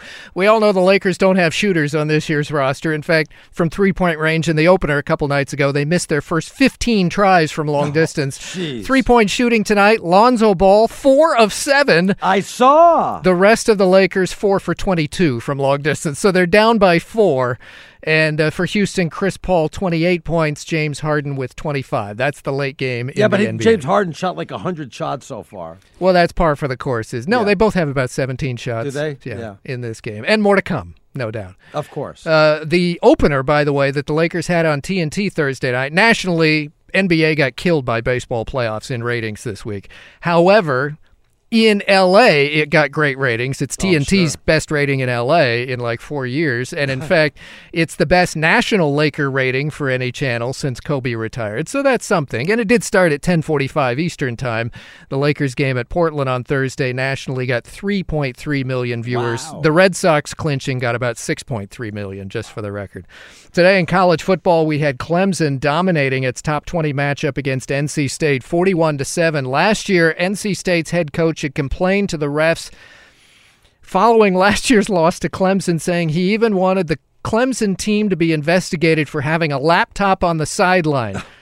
Clemson said it belonged to the member of the social media team. Anyway, you know how they hold up the cards on the sidelines for play calls, either photos or... laptop? One of them was a laptop, so they were trolling NC State to no end during that game today.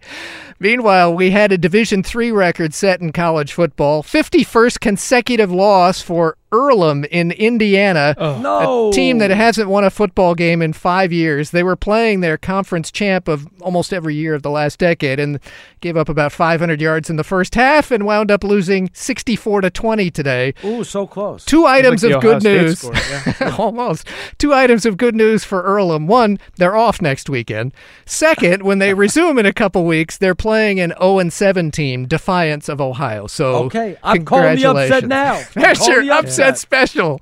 An hour from now is Division III Earlham. What team am I calling the upset? Earlham. I don't know. Defiance. I mean, the last couple games I feel like they're getting better over the course of the season. Yeah, they've looked good. Their games are all on TV.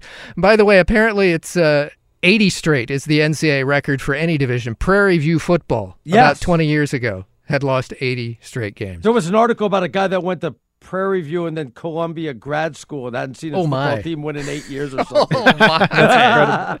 And a note about Northern Illinois football. You know there's a minimum attendance standard to be an FBS so-called Division I football team. Yeah. You got to have at least 15,000 average. Well, Northern Illinois listed their attendance for last year at a certain amount that would have been over the average. However, the student newspaper got a hold of an audit that said, nope, the actual tickets that they not tore these days, but that they scanned for entering the stadium last season actually fell short. And the NCAA has made Northern Illinois buy tickets enough to bring them up to standard. Northern Illinois had to buy back nearly $275,000 worth of football tickets from last season to make them still an FBS program and reach the attendance minimum. I like that. All right, DeSager, thank you very much. 2 hours are in the books. We're cruising along tonight. The Power Hour coming up next. We'll get into Week 7 of the NFL, wrap everything else up, get you ready for the World Series here on Fox Sports Radio. All right, everybody. Good evening as we're coming to you live from the Geico Fox Sports Radio studios. 15 minutes could save you 15% or more on car insurance. What do you got to do? Visit Geico.com for a free rate quote. Put on them seatbelts. We got a lot to get to. He's Aaron Torres. I'm Arnie Spanier. I said we were going to break down Week 7 of the NFL. Before we even get to that, are you watching the Laker game? Are you watching the Laker game, Aaron? So I just looked up during the break, and I saw some fists thrown. Let me tell you what happened. I'll reset it for you. The Lakers were up 109-108. Not sure the exact time left in the game. I want to say about 3-4 minutes. I'll double-check that. Actually, 4:13 left. James Harden with the ball comes down the lane and gets hit by Ingram before he makes the foul shot. So they ruled off the bucket. No big deal. Of course, the Rockets are saying it should be continuation. The referee said no. Now, while James Harden was arguing that it should have been continuation, which, of course, anybody's going to do that. He made the bucket. For some reason, Ingram comes up behind him, for whatever reason, and gives him a shove with two hands. I mean, a hard shove when he wasn't even looking. And Harden wasn't popping off to Ingram or anything. He was talking to the referees, just wanting the continuation, which any player in the NBA wants done. So they break it up.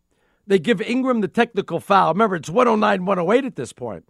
Now they show at a point where Chris Paul decides he's going to put his finger in Ingram's face. And when I say put his finger in Ingram's face, his finger touched Ingram in the face, on the nose, on the cheek.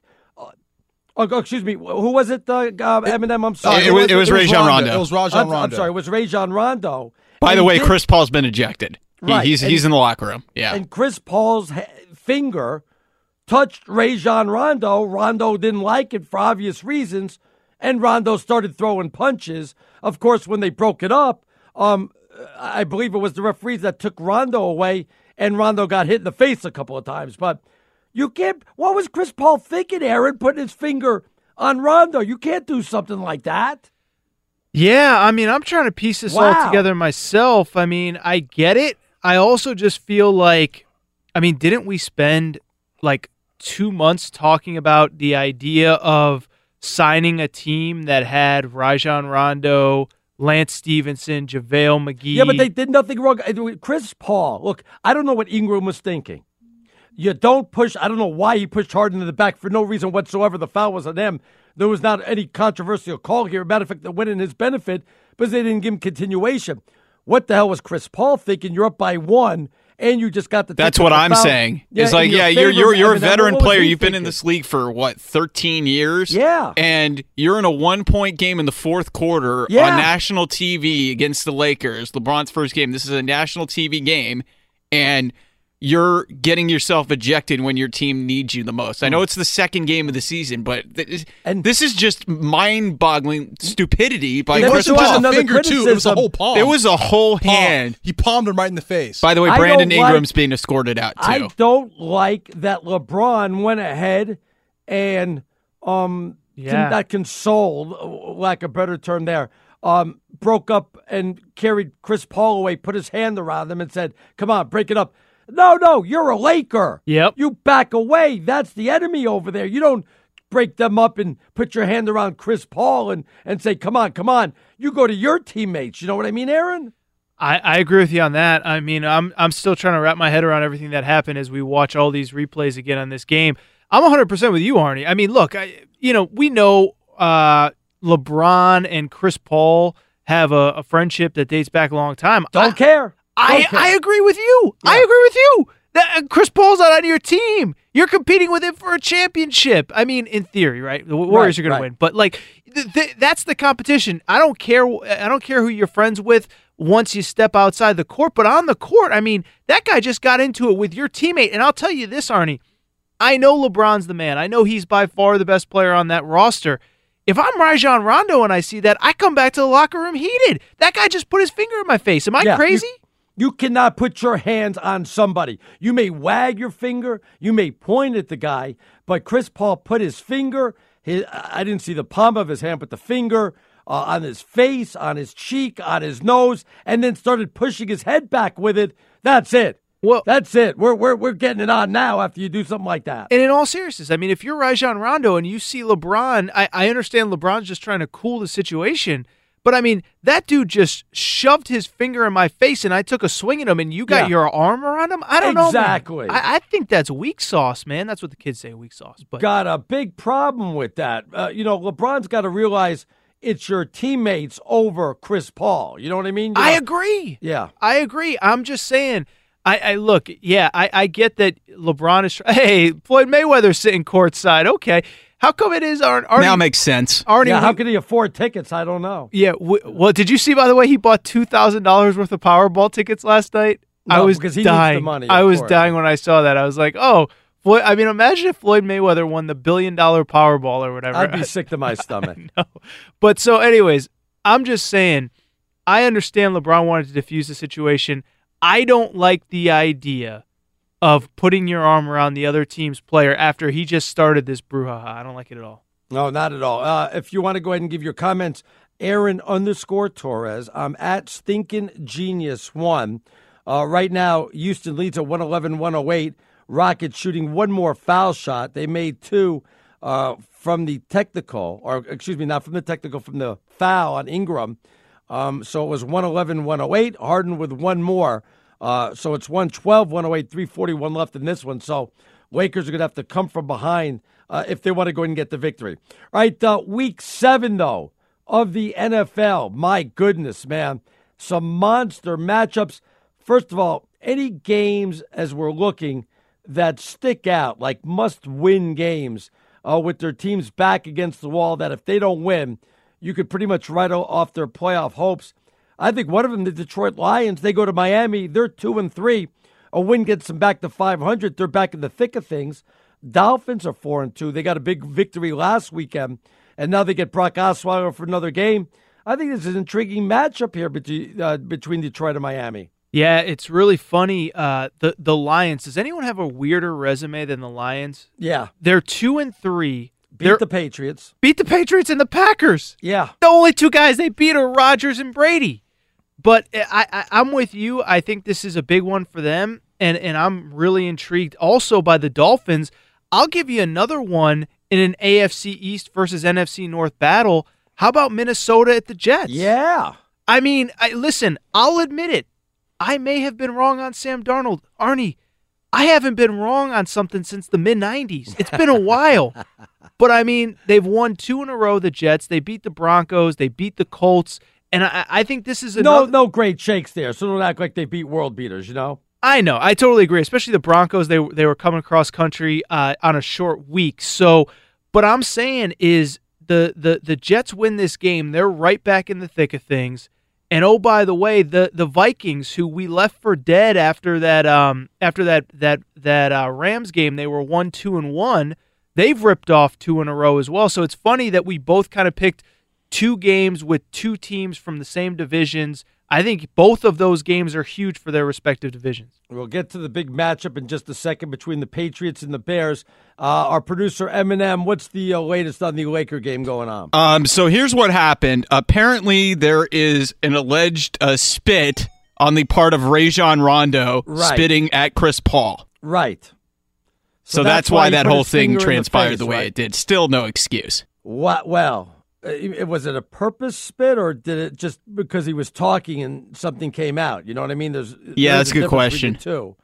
That's why, because you saw Chris Paul was all upset, got bent out of shape. You were wondering why he was all upset. Well, now we do know why. So, I wonder what the NBA, how they're going to straighten this out.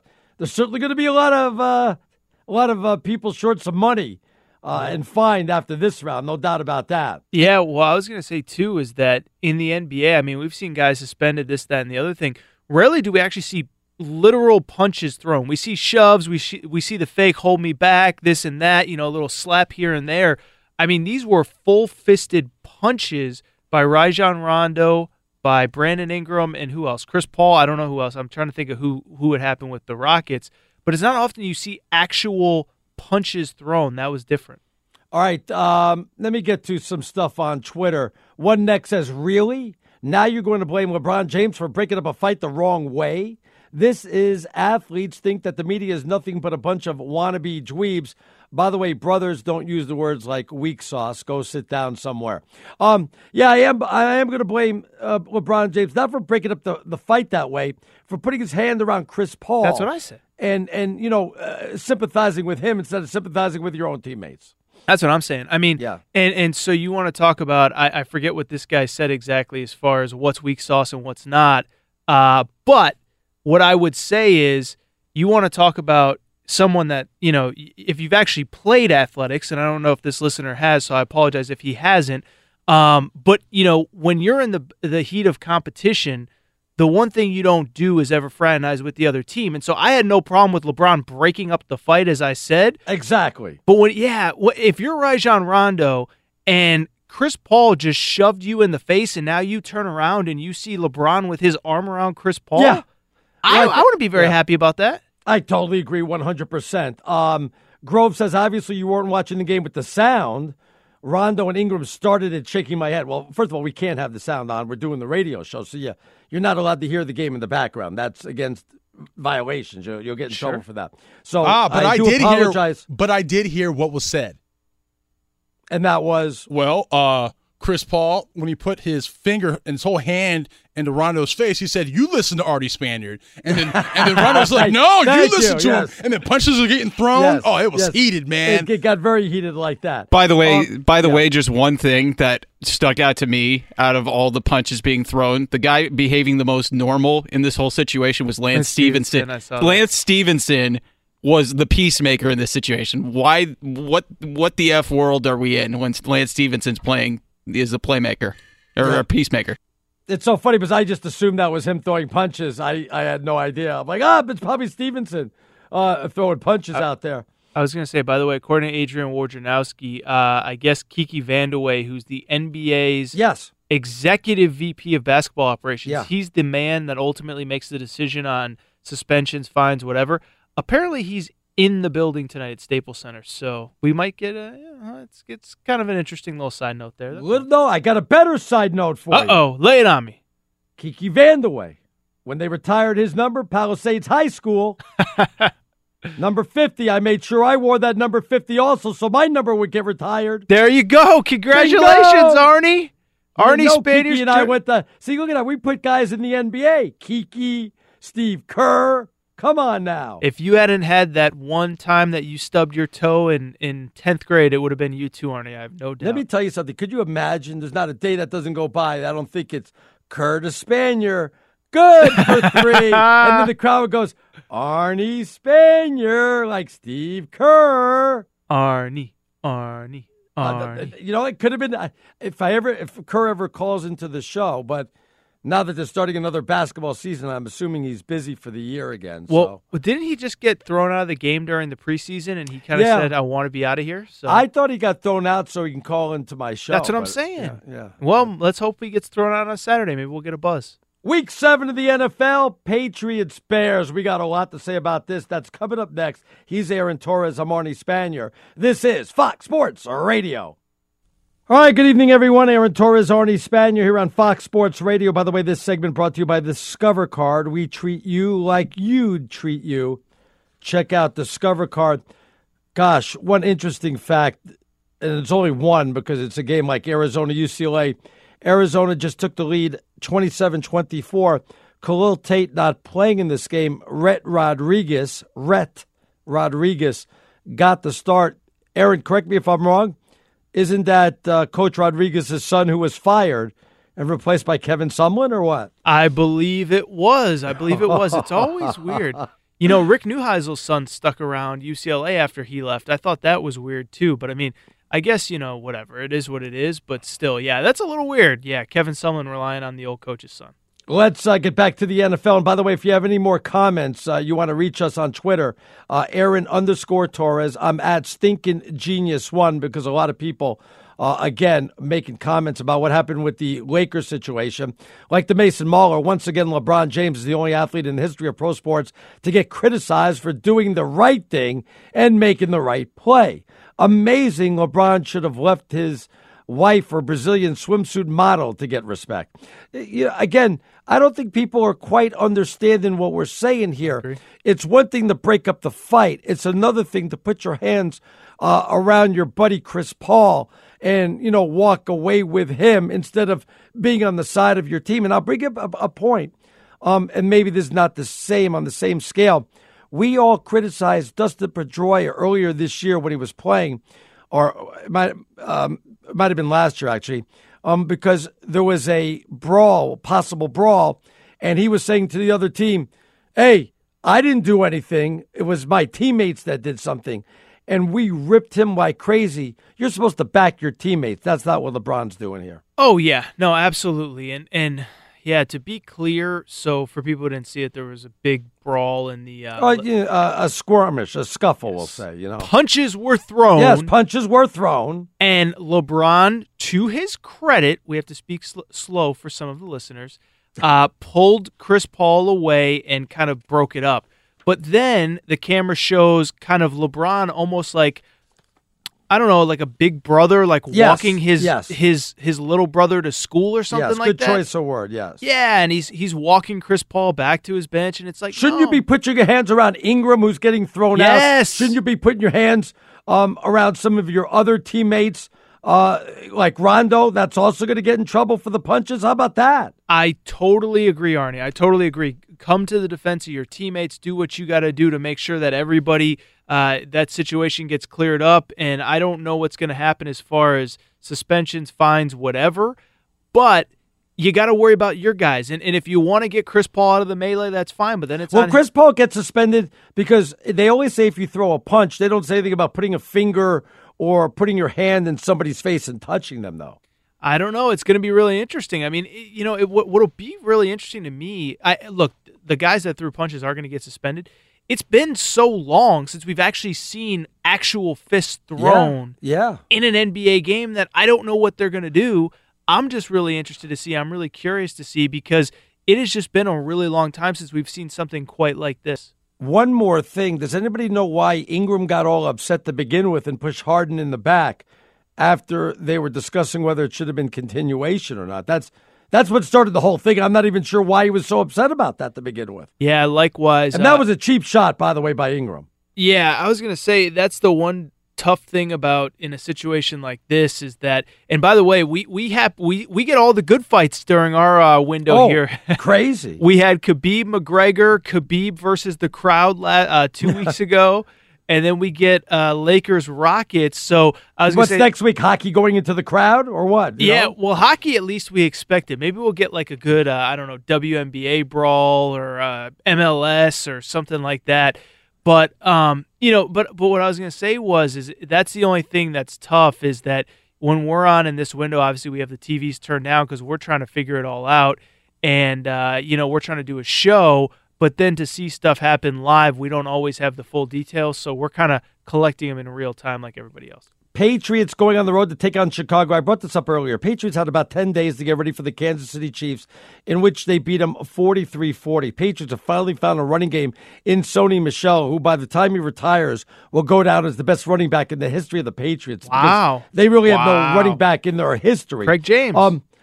Like I said, Chicago Bears coming off a draining loss to the Dolphins, where the Dolphins, well, actually, the Bears had that game won, not because the Dolphins fumbled on the 1 yard line, because the Bears had a 8-point lead and it just scored a touchdown, but it was ruled no good because of a penalty. And the next play, Dolphins picked it off. So tough loss for the Bears. Patriots don't have the 10 days to get ready for this one. Khalil Mack held out of practice, I believe, on Thursday or Friday. Gronk not making the trip for the Patriots. Monster game for the Bears, I believe. And the Patriots, look, they want to keep track with the Dolphins. I don't think the Patriots win this one. I like the Bears in this game. Well, we've seen two different Patriots teams away from Foxborough and at Foxborough, and I think that's going to be the key here is, look, you can use the excuse if you want early in the season. It's September. We're still trying to figure things out. But now it's the middle of October. We're getting towards the time of the year when the games really mean something. They've been at home for 3 straight weeks. They now have 4 of their next 5 on the road. So for me, like, it's hard for me to definitively say, oh, the Patriots are back or they're not back. Like, I need to see what they do away from Foxborough. It's going to be cold. It's going to be nasty there in Chicago. Curious to see how they respond. You sleep late on weekends? No, I'm up. Well, the games start too early over here, so no, I don't sleep late on weekends. Well, you get up about 9 o'clock or something like that to go ahead and watch the 10 o'clock games. What are you going to do tomorrow when the Titans play the Chargers? Interest, because that's going to be starting pregame, the game will kick off 6:30 on the West Coast. You have interest? You're going to get up and watch that, or maybe kind of sleep a little bit late, maybe watch after halftime or something? No, I'm going to sleep till a normal time, and then it's not even sleeping late. I mean, what time does the game start? At 6:30 your time. 6:30? Yeah, I'll sleep in the morning. Yeah. No, I know. I'm aware. I will not be waking up for tea and crumpets for first kick here. If it was a better game, would you, or you just have no interest in? Because look, how many times do we play in London? It seems like every other week we're playing in London or something. Yeah, I mean they've been up to like 4, 5, 6 games the last couple of years. Jeez. Last week the Raiders and Seahawks, but they kicked off at 1 Eastern. I don't even really know if we played that game. I saw a score, but I don't even know if it was really played. Well, it was like one of those, how like Red Zone, they cut to all the games when they get to the Red Zone. It's like, well, except they never, that game. Yeah, well, they never got to the Red Zone, so they didn't cut to that one. So no, I mean, look, if it was Chiefs Patriots and that just happened to be in London, then yes, of course I would get up. But the Chargers, look, I think they're really good. I do have some questions. It's not a bad matchup. I mean, a 3-3, 4-2 team. So obviously, big implications for both teams. Titans can't go to under 500. Chargers still want to win that division. I know we're only 6 games in, but still kind of a big game for both teams out there, though. It is a big game. But if you're asking me, am I going to get up early just for it, then no, probably See, not. I like it because I got it 9:30 on the East Coast now. So I'll do the 9:30, the 1 o'clock, and the 4 o'clock, or the 4:30, whatever you want to call it. But though 6:30 on the, what time is it in Hawaii that the game's going to be starting tomorrow? 4:30-ish. Your wife doesn't get mad at you for like 14 straight hours a day on Saturday and Sunday just watching football? My who? Oh, my wife. I forgot I had a wife. Remember her? Yeah. Do you get up early in the morning in Hawaii to watch the game at 4:30, or do you just party all night and just call it an all-nighter for that 4:30? I don't know. Or do you just go to the beach and not even worry about the NFL?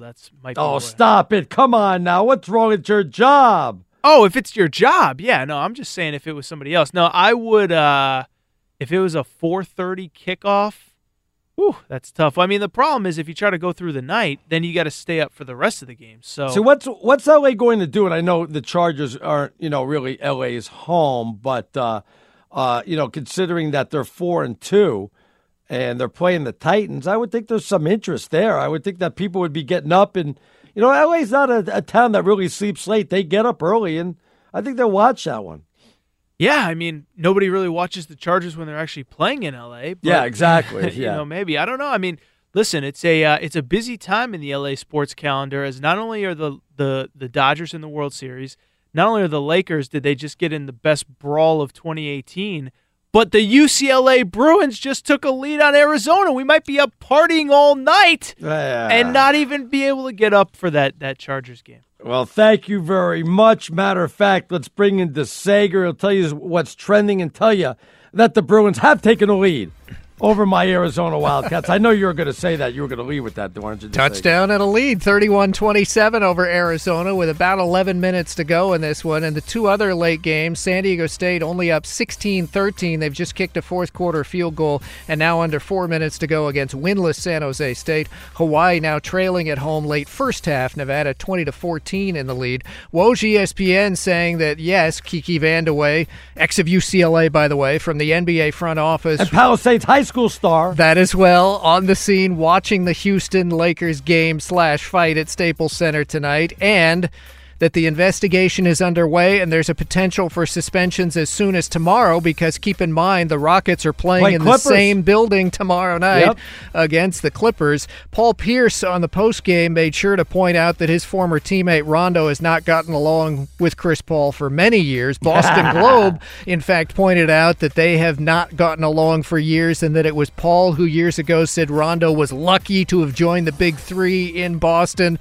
These two have had bad blood, not just in tonight's game, and it spilled out fourth-quarter ejections with Paul, who says he was spit on, Rondo and Brandon Ingram of the Lakers.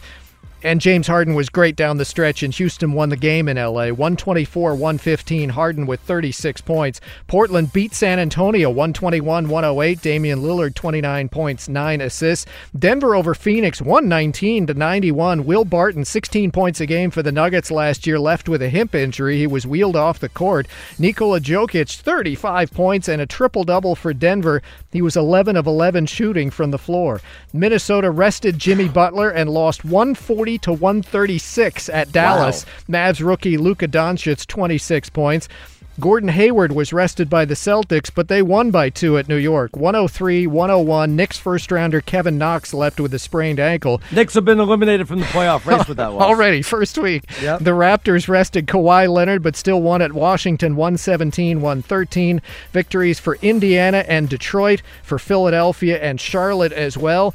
We are brought to you by TrueCar. Online car shopping can be confusing. Not anymore with True Price from TrueCar. Now you can know the exact price you'll pay for your next car. So visit TrueCar to enjoy a more confident car buying experience. The Dodgers took Game 7 of the National League Championship Series at top-seeded Milwaukee 5-1. Series MVP Cody Bellinger with a 2-run homer in the second. Yasiel Puig later a 3-run shot. College football upset at Purdue. The home team was 3-3, but defeated number 2 ranked Ohio State 49-20.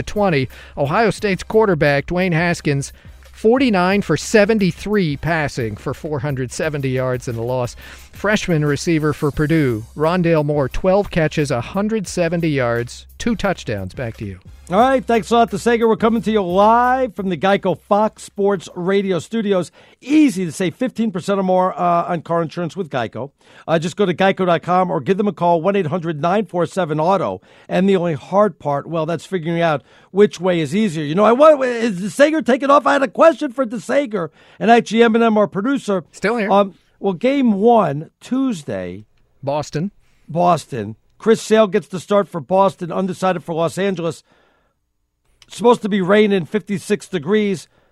Do we call off World Series games that easy, or no? We wait a long time. No, certainly. No. Do you remember? I remember 2008 was the last time I can remember Philadelphia where they legitimately postponed a game. And that was because the infield was a lake. And it was legitimately like a lake. Yeah, it was. It had to be a downpour for a World Series. There's too much on the line. As far as who might the Dodgers be pitching this games 1 and 2 on the road, yes, Clayton Kershaw got the last 3 outs, but it only took him 15 pitches to throw the ninth inning. And Rich Hill did throw in relief, of course, the night before. Not Walker Buehler. He pitched into the 5th inning as today's starter, and Ryu just pitched last night. So it is a possibility of Hill and Kershaw in 1 and 2. By the way, who's at the disadvantage if there's bad weather, cold weather? I got to assume the Dodgers are at the disadvantage. Yeah, I would assume so, sure. Well, wait a minute, though. The Red Sox hit a lot of home runs also, though. They do. That would affect them. But they're a little used to New England weather, are they not? The Dodgers, when we got to the postseason last year, remember Game 1 of the World Series at Dodger Stadium, it was 100 degrees. The ball was flying out, so Corey Seager and the rest, the Dodgers had their homers in the postseason last year, and that wouldn't be the case in cold weather. Just so you know, Tuesday night, partly cloudy skies early will give way to occasional showers later. And it's all night games, all 8 p.m. Eastern, all the games of the World Series, and all on Fox TV. All right. Thanks a lot, DeSager. So we'll see what happens there. I love how you call in everyone other than your radio partner to talk Well, baseball. you're in L.A. You know the good weather. You're not a bad weather guy. You know what I mean? Torres, even though you went to Connecticut, you don't know anything about bad weather anymore. That's true. But can still, you drive in the I'm snow? Mr. Baseball. Are you terrible? I'm a seam head. Yeah, you're a seam head, huh? Yeah. Can you drive in the snow, or are you a bad driver in the snow? I'm a great driver in the snow because I go like 8 miles an hour. Yes. I'm the same way. Yeah, I drive the way you probably drive all the time, Arnie, except in the snow. No, I actually always say I actually don't mind driving in the snow because people are actually smart and cautious. I don't like driving in the rain because people think that they can still drive 80 miles an hour. Right. At least when there's snow on the ground, people are like, you know what, I should probably just take it easy here. So, are you going to try to go to a World Series game out in Los Angeles if you had a chance? Unless you could talk the bosses into giving me a raise. I can probably do not. that. Okay, done deal. Okay. Done All deal. Right. Okay. Well, I'll look forward to my next paycheck, and then I'll buy some tickets for Game 3. Panthers-Eagles, though, another monster game. Was Eagles coming to 3-3, Panthers 3-2 in this one. The Eagles have not looked all that great. I'm not going to say it's Carson Wentz's fault. That's going to be ridiculous for me to say that they're not as good of a team and all that baloney. They've moved the ball. It just hasn't resulted in so many points.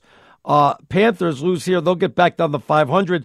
Eagles can't go sub 500 with a loss here at home. Only a 5-point favorite.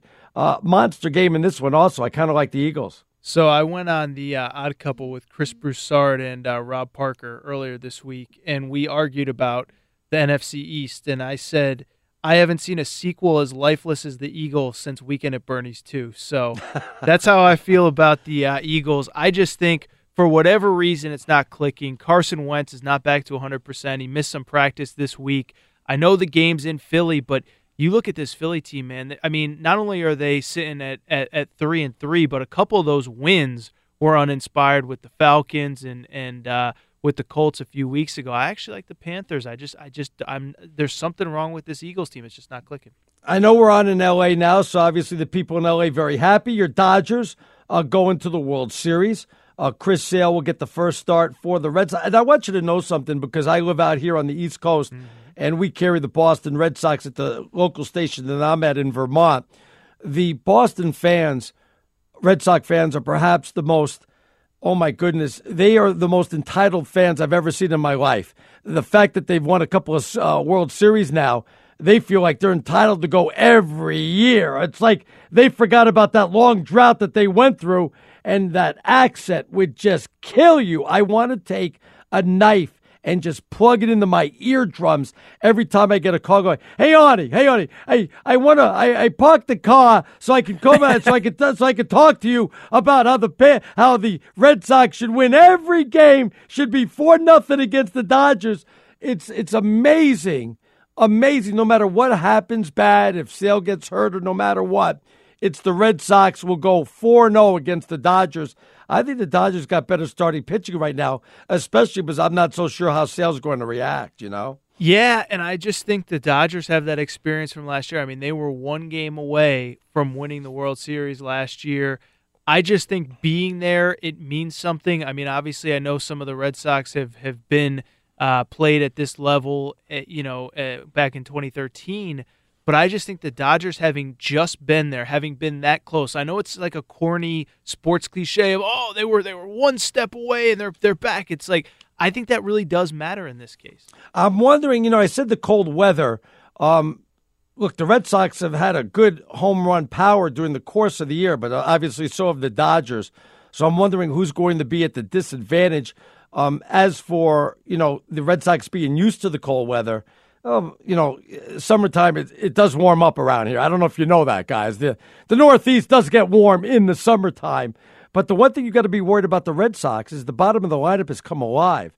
I mentioned Jackie Bradley Jr. was the MVP This is a guy that was batting about 210, actually less than 210 for most of the year, but I think finished with a 210 or 220 batting average. They're really coming alive at the bottom of the order. Devers with a big home run.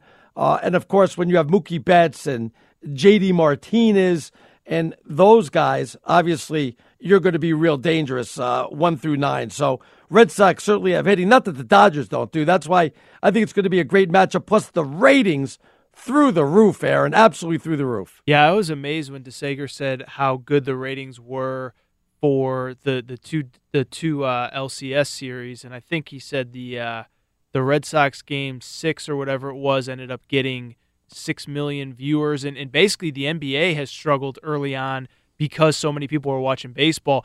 I have to imagine not only historic organizations but big markets, but also.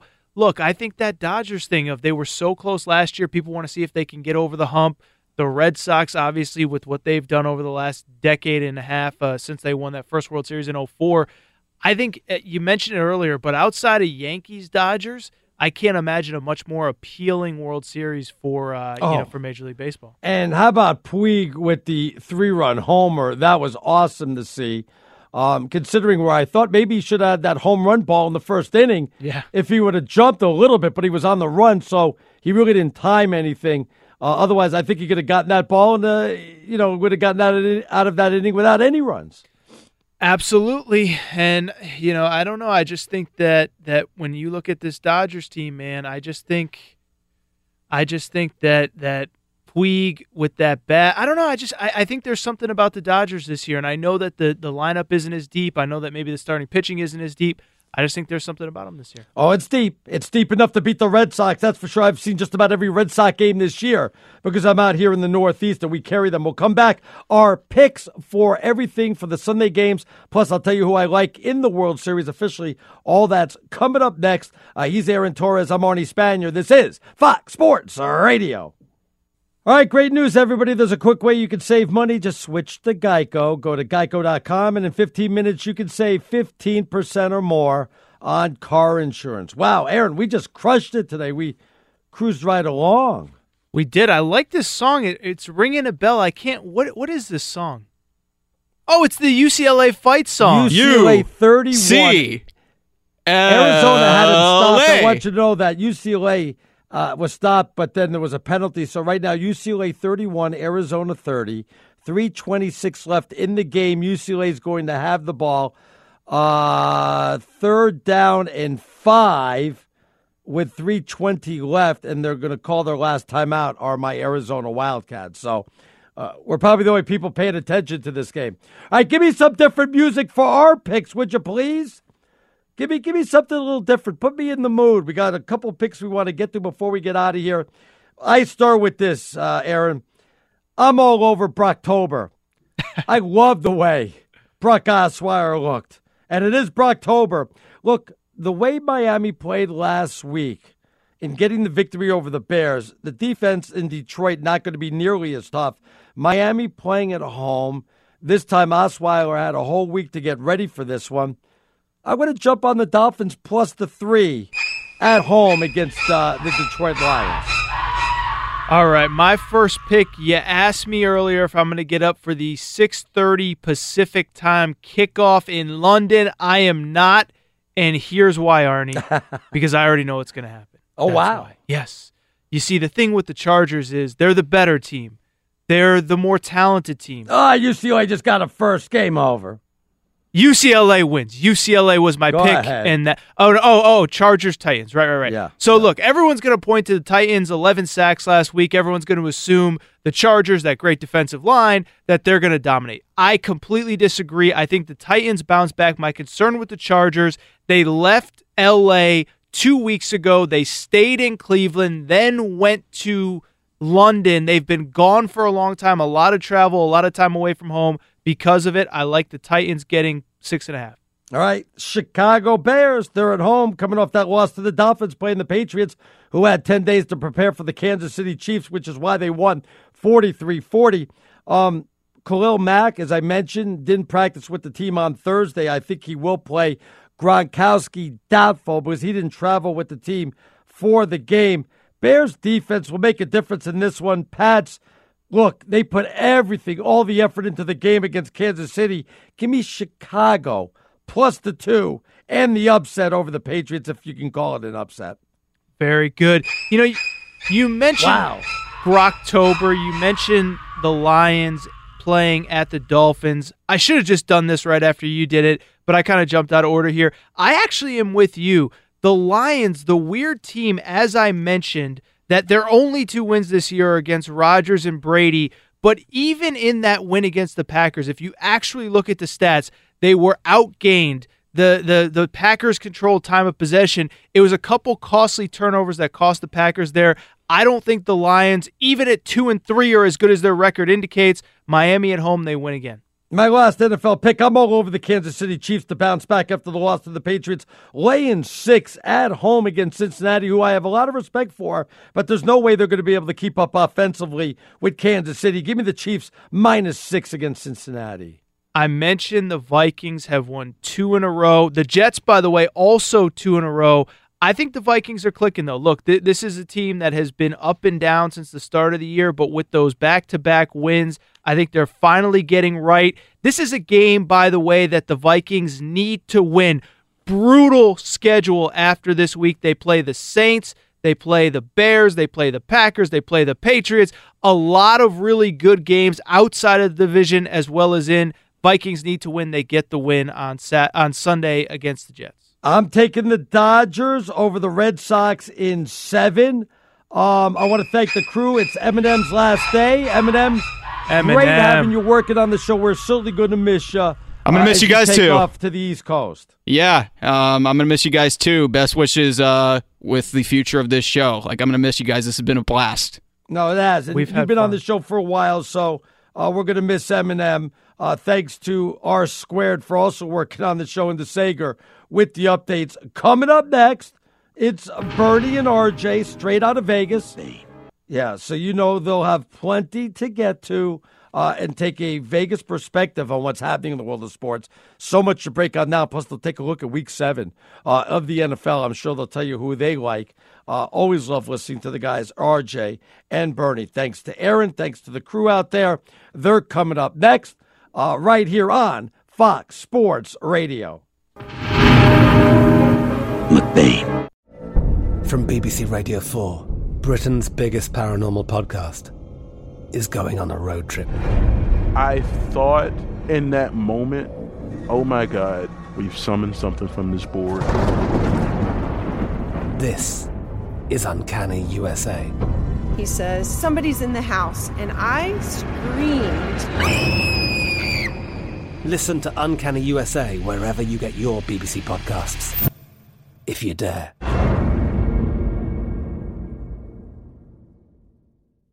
Xfinity has free premium networks for everyone this month, no matter what kind of entertainment you love. Addicted to true crime? Catch killer cases and more spine-tingling shows on A&E Crime Central. Crave adventure? Explore Asian action movies on Hi-Ya. Searching for something extreme? Check out skating, snowboarding, and more on Fuel TV Plus, the global home of action sports. And find crowd-pleasing bops on iHeartRadio's Hit Nation playlist. There's new free shows and movies to love every week. Say free this week in your Xfinity voice remote. At Bet365, we don't do ordinary. We believe that every sport should be epic. Every home run, every hit, every inning, every play. From the moments that are legendary to the ones that fly under the radar. See for yourself when you sign up today and get $150 in bonus bets when you bet just $5. Whatever the sport, whatever the moment, it's never ordinary at Bet365. 21 plus only. Must be present in Ohio. If you or someone you know has a gambling problem and wants help, call 1-800-GAMBLER. Terms and conditions apply. The wait is over. The Chi is back on Paramount Plus, and the stakes have never been higher. Everything changes on the South Side when a new threat comes to power in the Showtime original series from Emmy winner Lena Waithe. Battle lines will be drawn, alliances will shift, and danger lies around every corner, leaving everyone to wonder who they can trust. Visit ParamountPlus.com/The Chi to get a 50% discount off the Paramount Plus with Showtime annual plan. Offer ends July 14th. Subscription auto-renews. Restrictions apply.